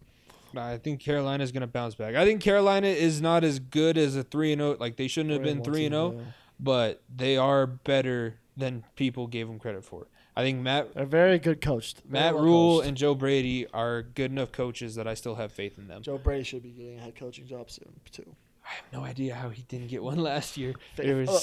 Look, I know we didn't talk about this, but Fangio – oh man, he's pissing me off. And he look, some coaches are destined to be good coordinators. Yeah, I think Wade Phillips is a prime example.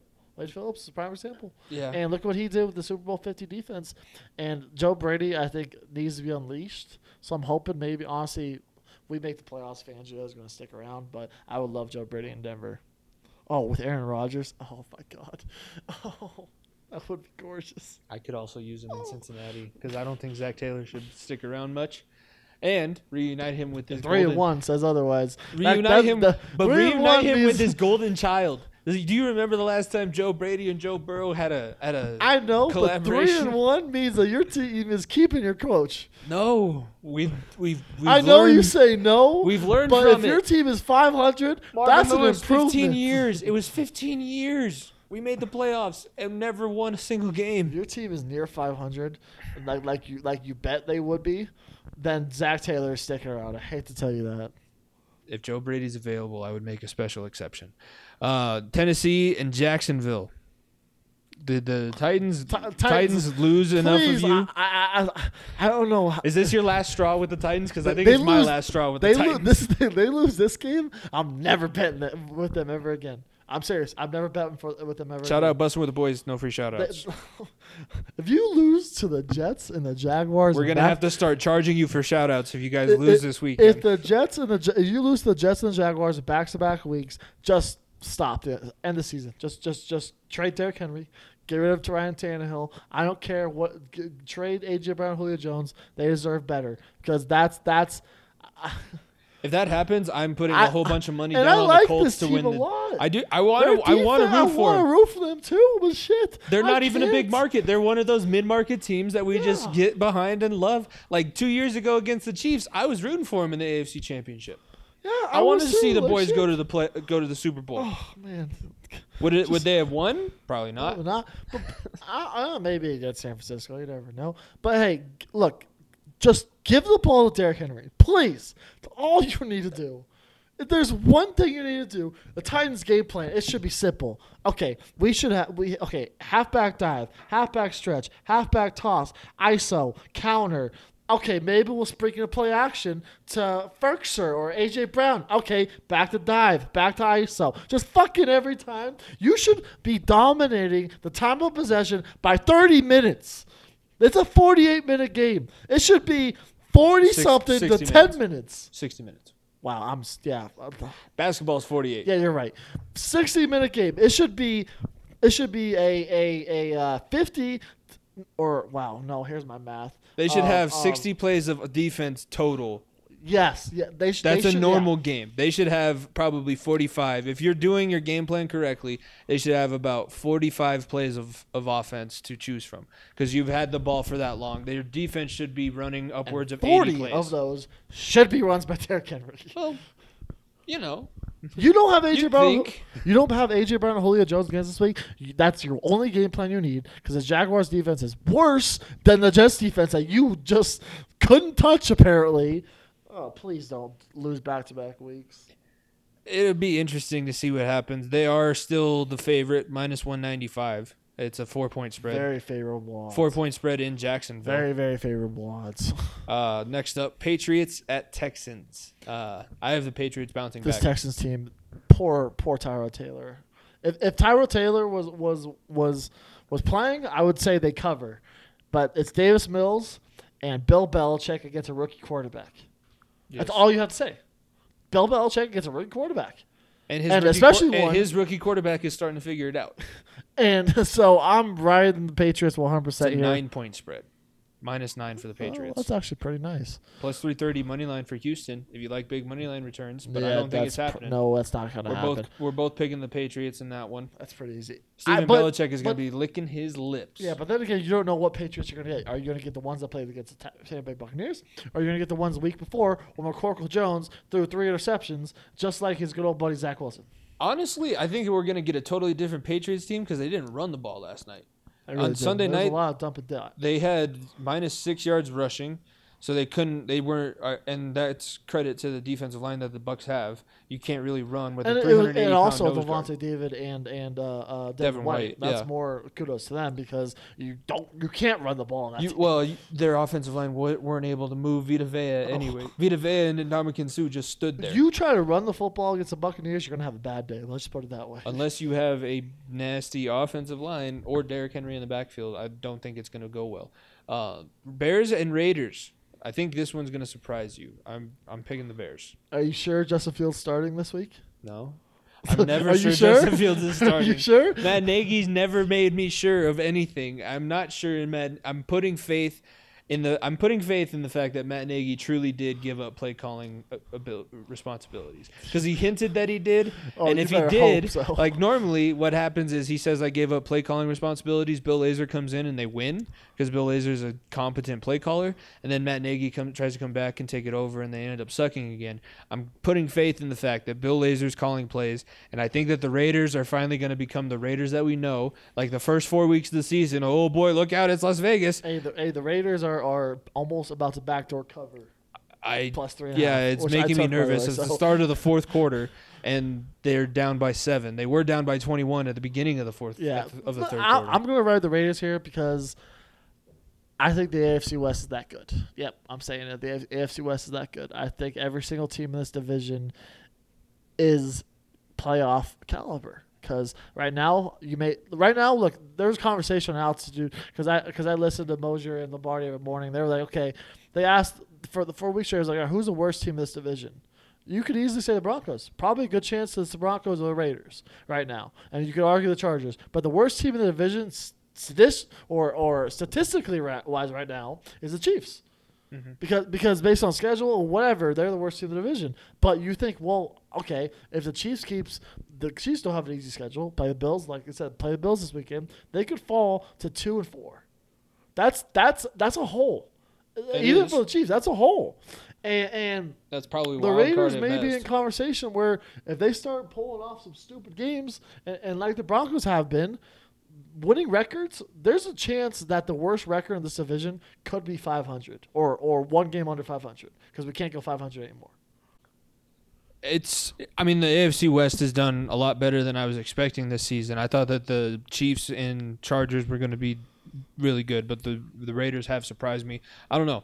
It's just a feeling. This is my feeling that I have, and my feelings have been wrong most of the season. But I'm going to continue to. If I don't pick with my gut, what do I really have, right? I spent years honing it as an offensive lineman, so I'm going to stick with my gut. I'm going Bears. You're going Raiders.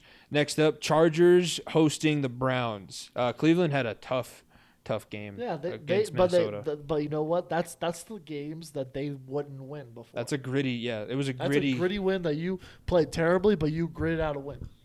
And you know what team doesn't grit out wins? Like we're seeing on Monday Night Football, the Los Angeles Chargers. Hey, I'm hoping that they still pull this thing off. Also, look, watching Monday Night Football before we started recording, obviously, the Chargers fan base, I know 2 Chargers fans, which is honestly very, very surprising. But that is they have a generational type quarterback in Justin Herbert that could be an absolute animal, and no one talks about that because their team doesn't own the rights to their stadium solely because first of all, that's the Rams stadium right now, and that stadium SoFi Stadium on Monday night was filled with Raiders fans, and that team doesn't play in California anymore. No, they don't. When they were playing San Diego, that stadium was filled in orange.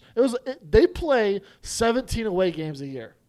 I'm serious. There's not a single game on the schedule where I can say the Chargers will have home field advantage. It's a serious fact of the matter is. And at home against Baker Mayfield, who hasn't looked very good, but who has looked good, Kareem Hunt was kicking it into four-wheel drive, and Nick Chubb. That's all you have to say. And this defense, you had to. My God, I know I had to do it. This defense, Myles Garrett, oh my God. Myles, like I said, I say it every. Myles Garrett's really getting into the swing of things, huh? Yeah, yeah. You got one in, I had to get one back. They found what makes a good team win Super Bowls. Kevin Stefanski. Well, not just Stefanski. Edge rushers and decent DBs. A coach that knows Clowney, the team that you Garrett. are. There's a reason why the Buccaneers were so successful last year with Shaq Barrett and Sue. And now you have Garrett and Clowney. That's a core. You have 2 edge rushers. When I was watching this on Sunday with the Broncos game especially, they were throwing double teams, chipping Von Miller every play. That's because there's no faith in Malik Reed on the other side. There's a reason why 2 edge rushers get you far. Yeah. And right now, I'm hammering the Browns because this defense is honestly just eye-popping to me. Myles Garrett's what Jadeveon Clowney was supposed to be. Myles Garrett is a legitimate cheat code. He glitched on Monday night on Sunday when they played. He glitched. He was like in one spot and then showed up in a different one, and I didn't see him take any steps. He's an absolute alien. We're both going Browns in that game. Next up, Giants and Cowboys. The Giants. Who would have thought they would win a game in September, right? Well, I mean, everybody thought they would win the division, including you. I didn't think they'd win the division. I thought they'd finish second behind the Washington football team. No. I could pull up the stat. You had Giants 1, Washington football team 2. Yeah, because I got shit for it. Yeah. I'll pull it up. Go ahead. Okay. Pull it up. I know you had the Giants. You remember what episode that was? I don't. Yeah. But when we put predictions, we'll figure it out. Yeah, no. You said the Giants because of their defense. I thought that they would finish second in the division. I'm pretty confident I'm pretty sure second. You said number 1. Because I said Washington football team. No, I said football team too. The way we differed was I had the Cowboys behind the Giants. You had the Cowboys in front of the Giants. I had the Cowboys behind them. I swear, I thought you had the Giants number 1. No, I would not. I'm stupid, but I'm not that dumb. That's the thing. That's why I have trouble. We'll have to settle it probably another time but I'm like I said, I'm riding the Cowboys because I think this team is that good still. That's the best team in the division. the best team in the division, and they're feeding Zeke. They are feeding Zeke.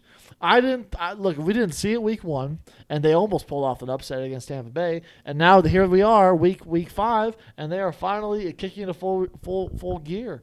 Look, Trayvon Diggs, dog. Absolute dog. Michael Parsons. Oh, Mike Parsons, dog. They finally got some animals on defense side of football where they can rely on. Micah Parsons is the biggest thoroughbred freak. Micah Parsons is to the linebacker position what Myles Garrett is to the defensive end position. Like if you were just going to design a guy in Madden and boost his sliders all the way as far as you can, that's exactly what they did. That's what God was doing when he created Micah Parsons. And then everybody else that played him is like, that's not fucking fair, dude. You can't be 6'4" and run a 4.3. That just isn't possible. 6'4", run a 4.3. Oh, and by the way, you're 230 pounds. Oh, my God. Like I said, Micah Parsons is just unbelievable. Like, it's one thing where you look at this defense, you're like, well, they're young. But you know what? This offense is that explosive where it doesn't matter. Like, the defense, Trayvon Diggs is just having field days against quarterbacks. And 5 interceptions, there's a reason for it. He's just absolutely balling out. The Cowboys are very similar to the Bengals where they've built up their receiving core around a very young quarterback who's proven that he's good. And, I mean, CeeDee Lamb as going along with the kid Michael Gallup from CSU. Gallup, Cooper, CeeDee Lamb, Dalton Schultz also looks very good too. And with a guy like Dak Prescott, it's just a winning recipe. I'm surprised I didn't catch up on it, but I think it's probably because they were on Hard Knocks. And that's probably on Hard Knocks, everybody looks absolutely atrocious. But we're both going Cowboys in that matchup in the NFC East. 49ers, Cardinals. I think I'm done disrespecting the Cardinals. I've been wavering on them. Like, they're my one team that I waffle on a good portion of the time. I'm going with the Cardinals to beat the 49ers. It's at home. I think the 49ers will bounce back and play better, but Kittle's banged up. Not sure how well he's going to play. This might be Trey Lance's first start, and I think Trey Lance will be good. But in his first start, I don't know. He's going up against a very talented defense. J.J. Watt, Chandler Jones, Isaiah Simmons, Budda Baker. The defense is very good. I'm going to go with San Francisco here because San Fran, they surprised me a lot last week. Trey Lance, dude, look, Kyle Shanahan just needs to unleash him. That could be this generation's Brady Belichick. This is very early, I know, but Kyle Shanahan's great football mind with Trey Lance's ability to be a Patrick Mahomes type player, that is a recipe for success and for absolute animal. And I don't know. Look, Cardinals aren't going to go undefeated. I think this division is still up for grabs. I think it's still the Rams division to lose, but the Cardinals are obviously playing very well to start. But I'm going to go with the 49ers here because I think with Juszczyk there as well and Deebo Samuel and Trey Lance. If you're looking for a receiver to trade for Deebo Samuel in your fantasy football league because Deebo Samuel is going to be his number one option, especially without George Kittle. 5.5 point spread for that game, plus 5.5 for the 49ers. So it's interesting. I think that Vegas is also starting to take Arizona a little bit more seriously. Like I said earlier, I wasn't blowing smoke. Kyler Murray, if the season ended this week, Kyler Murray's the MVP. Also, here we go. Oh, you did find Giants. It. First, Washington football team second. Yep, yeah. I knew. Yep. I told you because I was like, "There's no shot the Giants win this." Honestly, division. I was also still thinking that everybody was going to be under 500 in that division. So, the Giants might still end up winning. They almost won the division last year at 6-10. Yeah, they started right now. That's not going to happen with the Cowboys and how they're playing though. The Cowboys, come on. It's the Cowboys. The Cowgirls fall apart every now and then. That's true. Bills and Chiefs, Sunday night football matchup. This is our MyBookie promotional matchup that we talked about. This game is going to be so good. This game is going to be so much. Is this as good as this has Rams-Chiefs all over it. It has written all over it. Except instead of Jared Goff, we have Josh Allen. Oh my gosh. This game could be 65-60. Rematch of the AFC Championship. Honestly, there's I'll say it a little too early, but there's a good chance we could see that again this year. The Bills, look, the Bills came off of an absolutely astounding win over the Houston Texans because the Texans don't know what they're doing right now with their team, and the Bills just know what they want to do. And Josh Allen didn't even need to sling it that much. They relied on Moss and Singletary as well, and they said, you know what, we're just going to beat you however we want and just slice and dice. And this Chiefs team, which were losing to the Philadelphia Eagles at one point. I don't know what I'm going to see for the Chiefs team. I don't know what I'm going to get because this defense is that bad. This defense is top 5 worst in the league. Like Tyrann Mathieu is not that anymore. Chris Jones is not that anymore. They don't have any linebackers. Their DBs are trash. Like they don't have anything. Their offense is good enough to win you a lot of football games, though. There's no doubt about that. But when you play an offense as good as the Bills, this is where it differs. I'm interested to see because this Chiefs defense, I think they have been playing that bad. But this is the same Chiefs defense that they've pretty much had their entire run that they've had with Patrick Mahomes. They're bad in the beginning of the season. They somehow figure out a way to tighten up down the stretch, and nobody beats the Chiefs. The last few seasons, the last game that they've lost is in like October. Nobody really beats the Chiefs in November and December. And Andy Reid, shout out Andy Reid, first coach to have 100 victories with 2 separate franchises. Now with Philadelphia and Kansas City, he's a legend, former offensive lineman, so I like to give him credit. Future Hall of Famer. I'm going to put that out there as well. I'm going Buffalo. I obviously think that Buffalo is going to win the AFC, so I think that this is going to be that stepping stone they need to take. But I also think that this is a revenge game from the AFC Championship. Buffalo kind of got embarrassed in that AFC Championship game. Absolutely, they did. People gave them a lot of hype. We were all talking like, is this the year? Bills' year. Is this the year? And it wasn't. The Chiefs made that abundantly clear, and I think Buffalo's got a chip on their shoulder. We saw Stephon Diggs stood out there and watched the Lamar Hunt Trophy be awarded to the Kansas City Chiefs. Didn't say anything, had his helmet on, standing around with all the confetti. This is, like I said, it's the Bills. This is the I'm game not going to they say wanted. it's the Bills' year. I'm not ready to say that. This is the Bills' Super Bowl. This is the game that the Bills wanted to win all season. This is the game they circled at the beginning of the year. This is okay. We win this, we get on track, then we go to the postseason. And I'm going to go the Bills here too. Yeah. It's going to be tough in Kansas City at night. That's where it worries me a lot. But I'm still going to ride with Josh Allen. Shout out to the NBC matchmakers. I can't wait to see what kind of promotion they put together for this game. Oh, did you see the Adele show was hilarious. That was like NBC Sports has not been great, especially as a hockey fan over the last few years. But they always hit football. Yeah, give that guy a promotion. Give him all the money.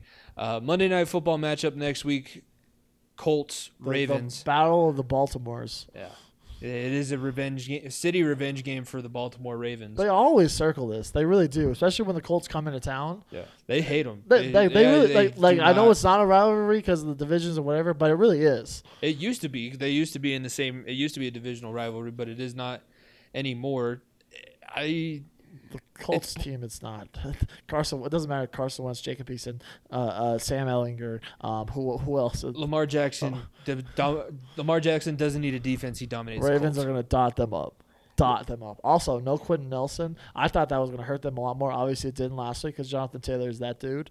But this Colts team. Dolphins are mentally soft. The Ravens are not mentally soft at all. No, they're not. The Ravens might be a little bit too full of themselves. I think I agree with you on that, but they aren't mentally soft. They're very full of themselves. They've won one playoff game in 4 years. They lack no confidence for a team that's got that little success. No. There's a reason they can be cocky because of Lamar, but this Ravens team, I want to see them against Cleveland. I need that matchup because that's the game where I'll be like, all right, we're going to see who really is who.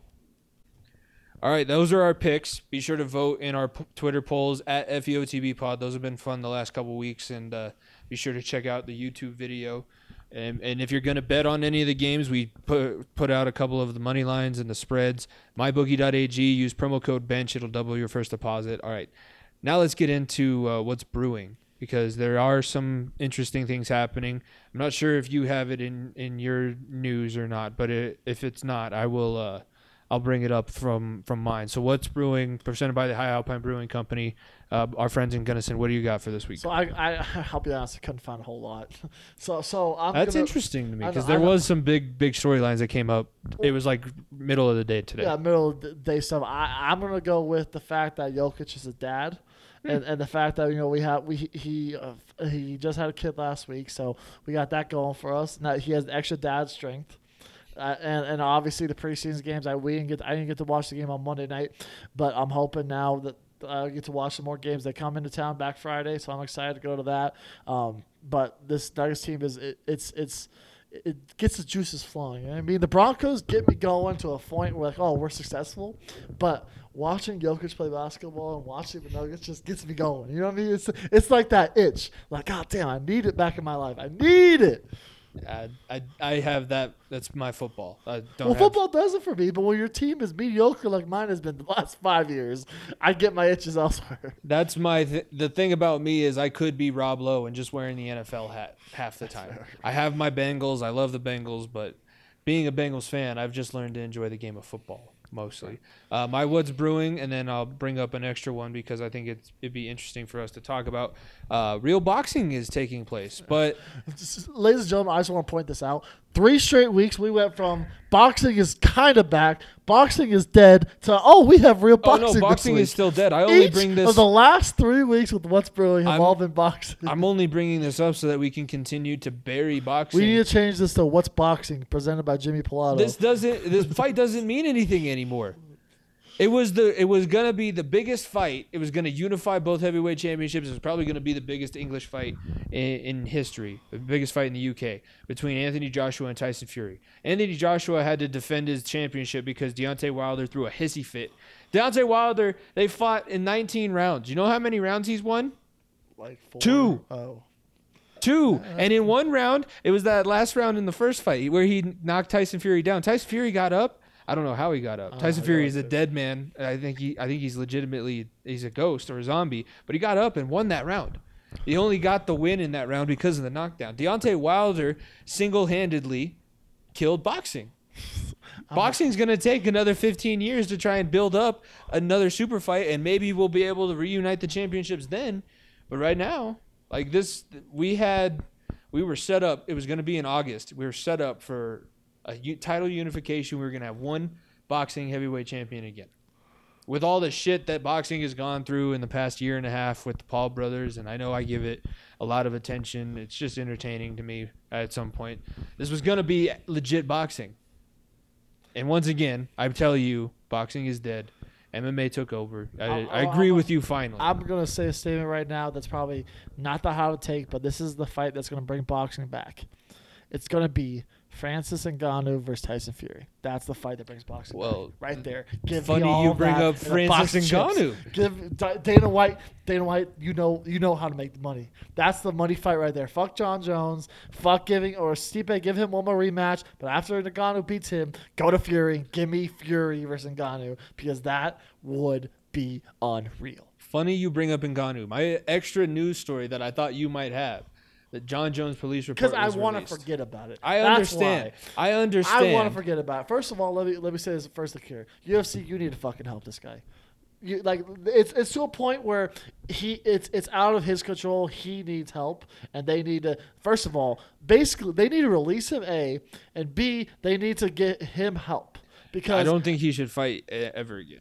For the UFC. As he may go down as the greatest mixed martial artist of all time, talent wise, but everything else, one of the most wasted careers of all time. We could be talking about John Jones type fights like we did Conor McGregor. Think about it. John Jones at one point, if he dominated like he did and had no off the mat allegations or things go on. We could have had John Jones go face a boxing guy. We could have had John Jones face whoever. We could have had all that. That was the guy that they were like, what, this is the face of our company. And he was. And then everything just went sideways. They need to get him help, and I'm serious. Like, it's the night where it should have been the best night of his career, where they had the Hall of Fame, and the motherfucker goes and does this shit. Come on, man. No, this was awful. I mean, the police details... It's not the first time, I don't think, that they've been in this kind of situation. The only reason the cops were called is because they were at a hotel, and the daughter was afraid to go back up to the room where he was. He was drunk. He was so drunk, in fact, he kept challenging 5 officers to a fist fight. He said, I'd like to see how I do against all of you, and then headbutted a police car. The reason why he's got felony vehicular damage or something like that. Yeah, I didn't even know that was a thing. But he headbutted the police car so hard he dented and scratched the paint. And you're not allowed to destroy police car. Like, that's vandalism of a police car. You're not allowed to do that. So he's got a felony charge for that. It's just a terrible situation. And unfortunately, I'm not necessarily sure if there's going to be a lot of help that's offered, because in this kinds of situation, whatever you believe in or not believe in, I guess, his wife has been steadfast in supporting him throughout everything that's gone on with his history, hitting the pregnant woman in the vehicular accident, all of that terrible stuff, the drinking, the partying, the coke. I agree with you. He has mental issues. He needs help, and the UFC could do a lot more to help him other than just scheduling him in new fights and making him get up in front of the media, look like Ned Flanders. Meanwhile, he's snorting lines in your bathroom and then becoming a menace to society because he can't control himself. He has issues to the point where if he goes out and tries to enjoy himself on a weekend, have a few drinks, he's going to get wild, and it's going to put people in danger. I think there's a good shot he does get released, honestly, because obviously the UFC right now is still reviewing everything, and after the legal investigation is concluded, the UFC said that they're going to do their own and see what the next steps is for John, because obviously there ain't going to be no heavyweight fight right now. We're not going to get what we all wish for was Ngannou versus Jones. That's not going to happen, and so we got to start looking elsewhere, start doing different things, because right now Dana White, John Jones, he's I'm not going to say a menace to society, but the man needs help, and right now you're doing him no favors by keeping him under contract. Yeah, and with the details that were released, that's where I call him, like, he's physically putting other people, members of his family, in harm's way, and he's doing it in a place where he doesn't have control of himself. That's the scariest thing. He gets so out of his mind on drugs and alcohol that's where you have to start worrying, because who's going to stop John Jones? John Jones is 250 pounds when he's not cutting. Unless you're Alexander Gustafsson, the one time.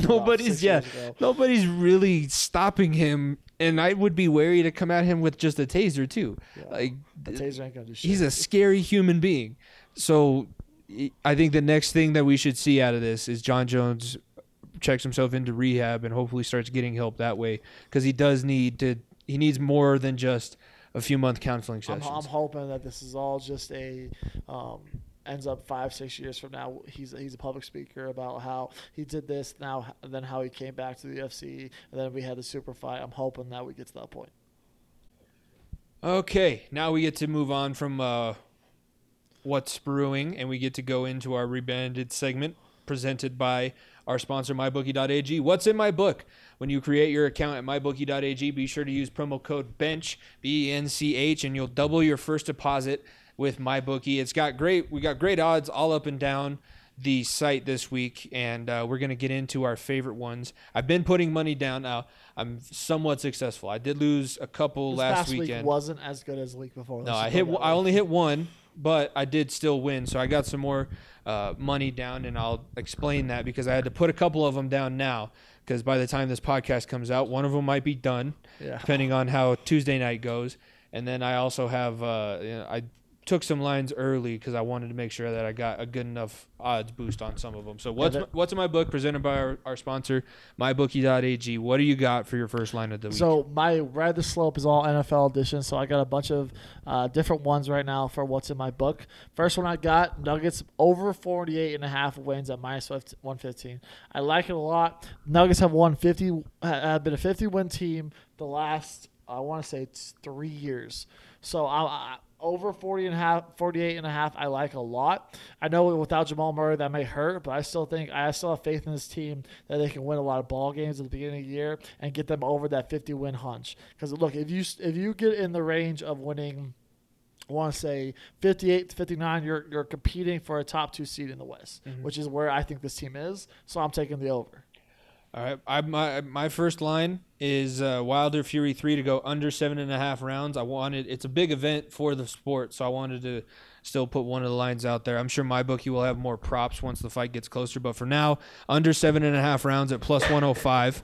As I drop a water bottle. I like that a lot. By the way, I hope you started Eckler in your fantasy league because. Oh, you're playing against him? That's unfortunate. Okay. One receiving touchdown. He also ran one in. But I like Fury Wilder 3 under 7.5. Tyson Fury is going to knock him out in 6 rounds this time. Yeah, I don't like that. I like that one a lot. My next one, you're going to like this one a lot. Makar to win the Norris. There's positive odds on this. Plus 350. Those odds are not going to get better. No. No, Is he the favorite or is he? He's the favorite. He's Oh. the favorite right now, plus 350, which I like. I thought they would have given Fox minus something, like minus 100 or something like that. Right, because right now, this early in the season, they usually give the MVP odds because all the MVP odds right now are all positive. Mm. Right before the season starts, plus 350. I like that a lot. Like I said, I think it's a lock that he wins it. I know that we're obviously Avalanche fans, so that helps it. But I thought plus, it was a lock that he was gonna. He was very like he missed it by 16 votes, and he missed 15 games last season. He only played in 48 games of a 60-game season last year. yeah, that's true. So plus 350, those odds are fantastic. Yeah, I like that one. This is one that I did put money down. I have an open ticket for this one. Yankees to win the AL pennant plus 600. I Yeah. put 25 down. If they lose Tuesday night, I look like I'd lose $25. But if they win, if they lost Tuesday night, don't worry about what Jimmy's saying right now. if they win and continue to win, I have the possibility of winning 150 back. So I would win 125 on top of my initial 25. So Yeah, Yankees to win the pennant plus 600. You have a lot of faith in a bunch of Italians. That's about it. My last one is going to surprise some people. Ready for this one? Texas plus 3 versus Oklahoma. Yep, I'm That's taking a smart it. pick. It's minus 110. I don't know why, but I'm taking it plus 3 versus Oklahoma. We said it before that Texas shouldn't go to the SEC because they're not better than Oklahoma. Well, Oklahoma doesn't look too good, and Texas obviously doesn't look good either. But you know what? Oklahoma is due for a loss, and plus 3.5. I believe it was at minus 110 when I first saw it. Yeah. I didn't put that down, but I'm taking plus 3.5 Texas because screw it. I'm gonna ride the Longhorns, horns up, not horns down. Oklahoma's been pissing me off because I want them to do well, but they just don't. And they don't know how to cover football games, so I'm going to go Texas, who knows how to cover football games. Yeah, if you've been paying attention the last few weeks, Texas might have a worse record, but Texas has looked a lot better in these last couple of weeks than Oklahoma has, and they're hitting hot at the right time. My last one, it's another one that I did take. The Jets to beat the Falcons money line was plus 160 in the UK. So hopefully by the time I wake up Sunday morning, I got that money. I should be well on my way to getting in my MyBookie account. Either way, I used promo code BENCH, so I doubled my first deposit. I'm still riding off my first deposit. Well, absolutely. Well, now let's get to the segment where I've gone 0-2. I've lost both weeks. But have you had a leg that won? I have had a leg that won. Okay. I've had a few legs that won, but I think I've gotten to the point where I've had 2 out of 3, but I lost the first leg, so it really didn't matter. So my 3 legs, here we go. Easy. This is cash, straight cash money. Titans minus 4. Against Jacksonville, minus 110 odds. I am hammering the hell out of that. That is one that I'm taking and swimming away with that because minus 4. Look, you don't lose to the Jets and the Jaguars in back-to-back weeks. You're not. You're a better football team than this. Wake up and start realizing it. That's the easy green slope. We're taking Titans minus 4. Medium. Intermediate, we're taking Packers minus 3.5 for the Bengals. I'm sorry, these odds are at plus 100. I am putting $100 on this because look, Aaron Rodgers is that dude, and the Bengals are okay. But look, that for intermediate level is very, very solid. And I'm sorry, but minus 3.5. Those are way too good of odds. I'm directly competing against your middle slope. Oh, 100%. And then the hard slope we have Broncos, Pittsburgh under 40.5. If it's Drew Lock versus Ben Roethlisberger, I'll tell you right now, that under is going to hit like no other. It is going to be a 7-10 football game or something stupid like that at minus 110 odds. This is a very generous for a black diamond. This is very generous slope. This is a mogul, not even a mogul. This is a steep slope that you can get down on a hard level, but you could probably go down, sliding down your ass, Jimmy. Minus 110 for under 40.5 for 2 offenses that may have Drew Lock and Ben Roethlisberger out there.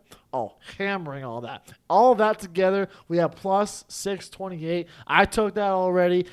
Take it along with me. Probably going to lose it because we're 0-2 thus far, and the goggles haven't helped me at all. But I'm hoping we can finally get a win here. But I'm pretty confident in this one. I'm glad that you put the Bengals game in yours because that means my bet is probably going to have a better chance of winning. This time. Because it's in your ride the slope. But hey, if you agree with Nico, be sure to use promo code BENCH when you sign up at mybookie.ag. You'll double your first deposit so that you can go all in on this ride the slope parlay, and let's see if this one hits because one of them has to hit at some point, right? We're due. Hey, you're either hot or you're due. You're either gonna absolutely be on a heater or you're due for a win. There's no in between. 1-800-GAMBLER if you have an issue, or 1-800-WITH-IT, 1-800-9-WITH-IT in Kentucky, something like that. Anyways, let's get in and wrap up this episode 60 of the podcast. Play of the week and player of the week. I've already talked about my play of the week, so I'll start. My play of the week is Logan Wilson's goal line stand tackle at the end of the first half. Might have almost got us a safety because we couldn't kneel to get into the second half at that point. And every time Joe Burrow goes for a quarterback sneak, I'm like, don't hurt him, don't hurt him, don't hurt him. Don't touch him. Please I was fall. Yeah, the one they thought he got in on the quarterback sneak initially, and he was like not even close. I was like, you know what?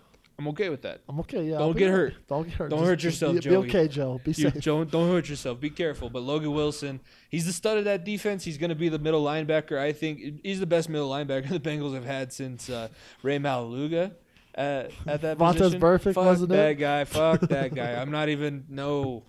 He's a Raider. Never even played for the Bengals as far as I'm concerned. I'm glad you're a part of that. Well, I'm going to go for the workhorse of the Broncos, Javonte Williams, with an absolutely 8-man missed tackle 40-yard run. When I say that this man broke 1, 2, 3, 4, like literally 8 tacklers all missed, and the only points the Broncos scored on Sunday was at 7 because of the drive that got Javonte Williams from our own 40 onto the opposing 20. It was an unbelievable run. Like one of those runs where you're like, man, this is Marshawn Lynch-esque. Mm-hmm. I'm not saying it's hold my dick Marshawn Lynch-esque against the Saints, but this is right up there as mean of a run. Because Javonte, like I said, I love Melvin Gordon. Like I said last year, Melvin Gordon's a guy that just dances, and that's why I love Phil. But, man, Javonte Williams does it for me now. He does it for me because he's a good, hard runner, and I love good, hard runners. He's exactly what we would have wanted to block for when we were playing. Exactly, yep. And shout out Marissa, by the way. That's who is moving back out here. Her and her husband, Christian. She's got a job at DNVR, but she knows as soon as she got hooked up at DNVR, the first tweet that I saw her put out was, Broncos got a snowplow at running back. Oh, yeah. Like, oh, yeah. That's the weird thing, too. Javonte Williams is a lot like Chris Carson. Now that I never see the Jaguars play because they're never in prime time. But now that I've seen the Jaguars play a full game, James Robinson does stupid things out. He's a little muscle hamster. I thought he was fat. He's got he's the type of skinny. He's got the big old arms, and then he's the type of skinny that looks like fat, but it's definitely just a six-pack under there. He's a beast. Javonte Williams is that same kind of build, and he runs with an attitude. I like that. Player of the week. Who's your player of the week? My player of the week, I went with Trey Lance because of what he did in one half of football. These numbers are type of numbers that some quarterbacks wish they could have in a full football game. 157 yards and 2 TDs, no interceptions. That's what you call a perfect for second half. Although they didn't win, they did everything they could to put Trey Lance in the right position. And look, Jimmy Garoppolo, sayonara, buddy. You lost your chance. This is Trey Lance's team. Go hook up with more of the porn stars. Yeah, this is Trey Lance's team, and it's never going back. All right, my player of the week is another rookie quarterback, but mine is my name is Mac Jones. McCorkle Jones. 31 of 40, 275, 2 touchdowns. He had an interception, but he hung in there. He had a game against the greatest of all time going. Now, I don't like to repeat a lot of what Chris Collinsworth says. I mentioned that I don't really like listening to him, but he does. Mac Jones. He won the Freezer Bowl, okay? It's a very important game in Bengals history. Minus 57 wind chill in the AFC Championship in 1981 to get us to the Super Bowl. So he's always he's a team legend. But the praise he was heaping on Mac Jones was... He's the face of Cincinnati Bengals on media right now. Yeah. Unless you want to call the Ocho Cinco that. But no. Ocho Cinco does. No, Ocho Cinco's very we'll stick with Collins. I'm good with Collinsworth. Al Michaels likes Chris Collinsworth, so that's fine with me. But he was heaping praise on Mac Jones. Mac Jones deserved it. He played a good game, and he's working that scheme. Like, Mac Jones is going to be the best rookie quarterback. I don't think he's the most talented rookie quarterback, but he's probably going to have the best season of all the rookie quarterbacks so far this year. Because of the situation also. Because, I mean, unless the Jets are that good, and I'm just fucking up, and I didn't see what I guess Yes, I thought I saw against the Broncos. There's always this week. I can win some money if you don't want. You picked so adamantly against the Jets. I think I have some karma coming back my way in my sports book. Hopefully, that's what I'm hoping for. Anyways, that's going to be the end of episode 60 of the Far End of the Bench. Be sure to follow us on your favorite podcasting app. New episodes drop Wednesdays at FEOTB Pod on social media. We've been tweeting out a lot of good stuff. We've getting a lot more interaction. Thank you. We now have an episode where we have over 1,000 Twitter followers. So all of you benchwarmers that follow us on Twitter, be sure to check out our other channels, our Instagram and our YouTube. Be sure to subscribe there. But thank you very much for growing that community. We love our Twitter community and the people we interact with. It's been a lot of fun. But yeah, Nico, we had a lot in this episode, but it's not all football talk. I know. Like I said, preseason is all the way back almost. Like it's this. Like I said, this is the perfect season. The weather's getting colder. We got to wear some flannels now. You know, you bring out the football jerseys, put a hoodie underneath. You got a little bit of everything. You got some basketball early preseason. You got college football, NFL, hockey. This is the best time of the year. The best time of the year for a sports fan. Yeah, and as sports fans, you should be betting on sports, and that's where MyBookie comes in, our sponsor, MyBookie.ag. When you sign up, use promo code BENCH, BENCH, and you'll double your first deposit and help us out in the process. That's our great sponsor, MyBookie. Be sure, MyBookie.ag, and promo code BENCH. But for that, this has been episode 60 of the Far End of the Bench podcast. For myself, Jimmy Pilato, my co-host, Nico Bryant. Thank you guys for listening. Enjoy the rest of your week. This is the blues I'm playing. Peace. Yes, it's a fine old thing when the night is cold and lonely.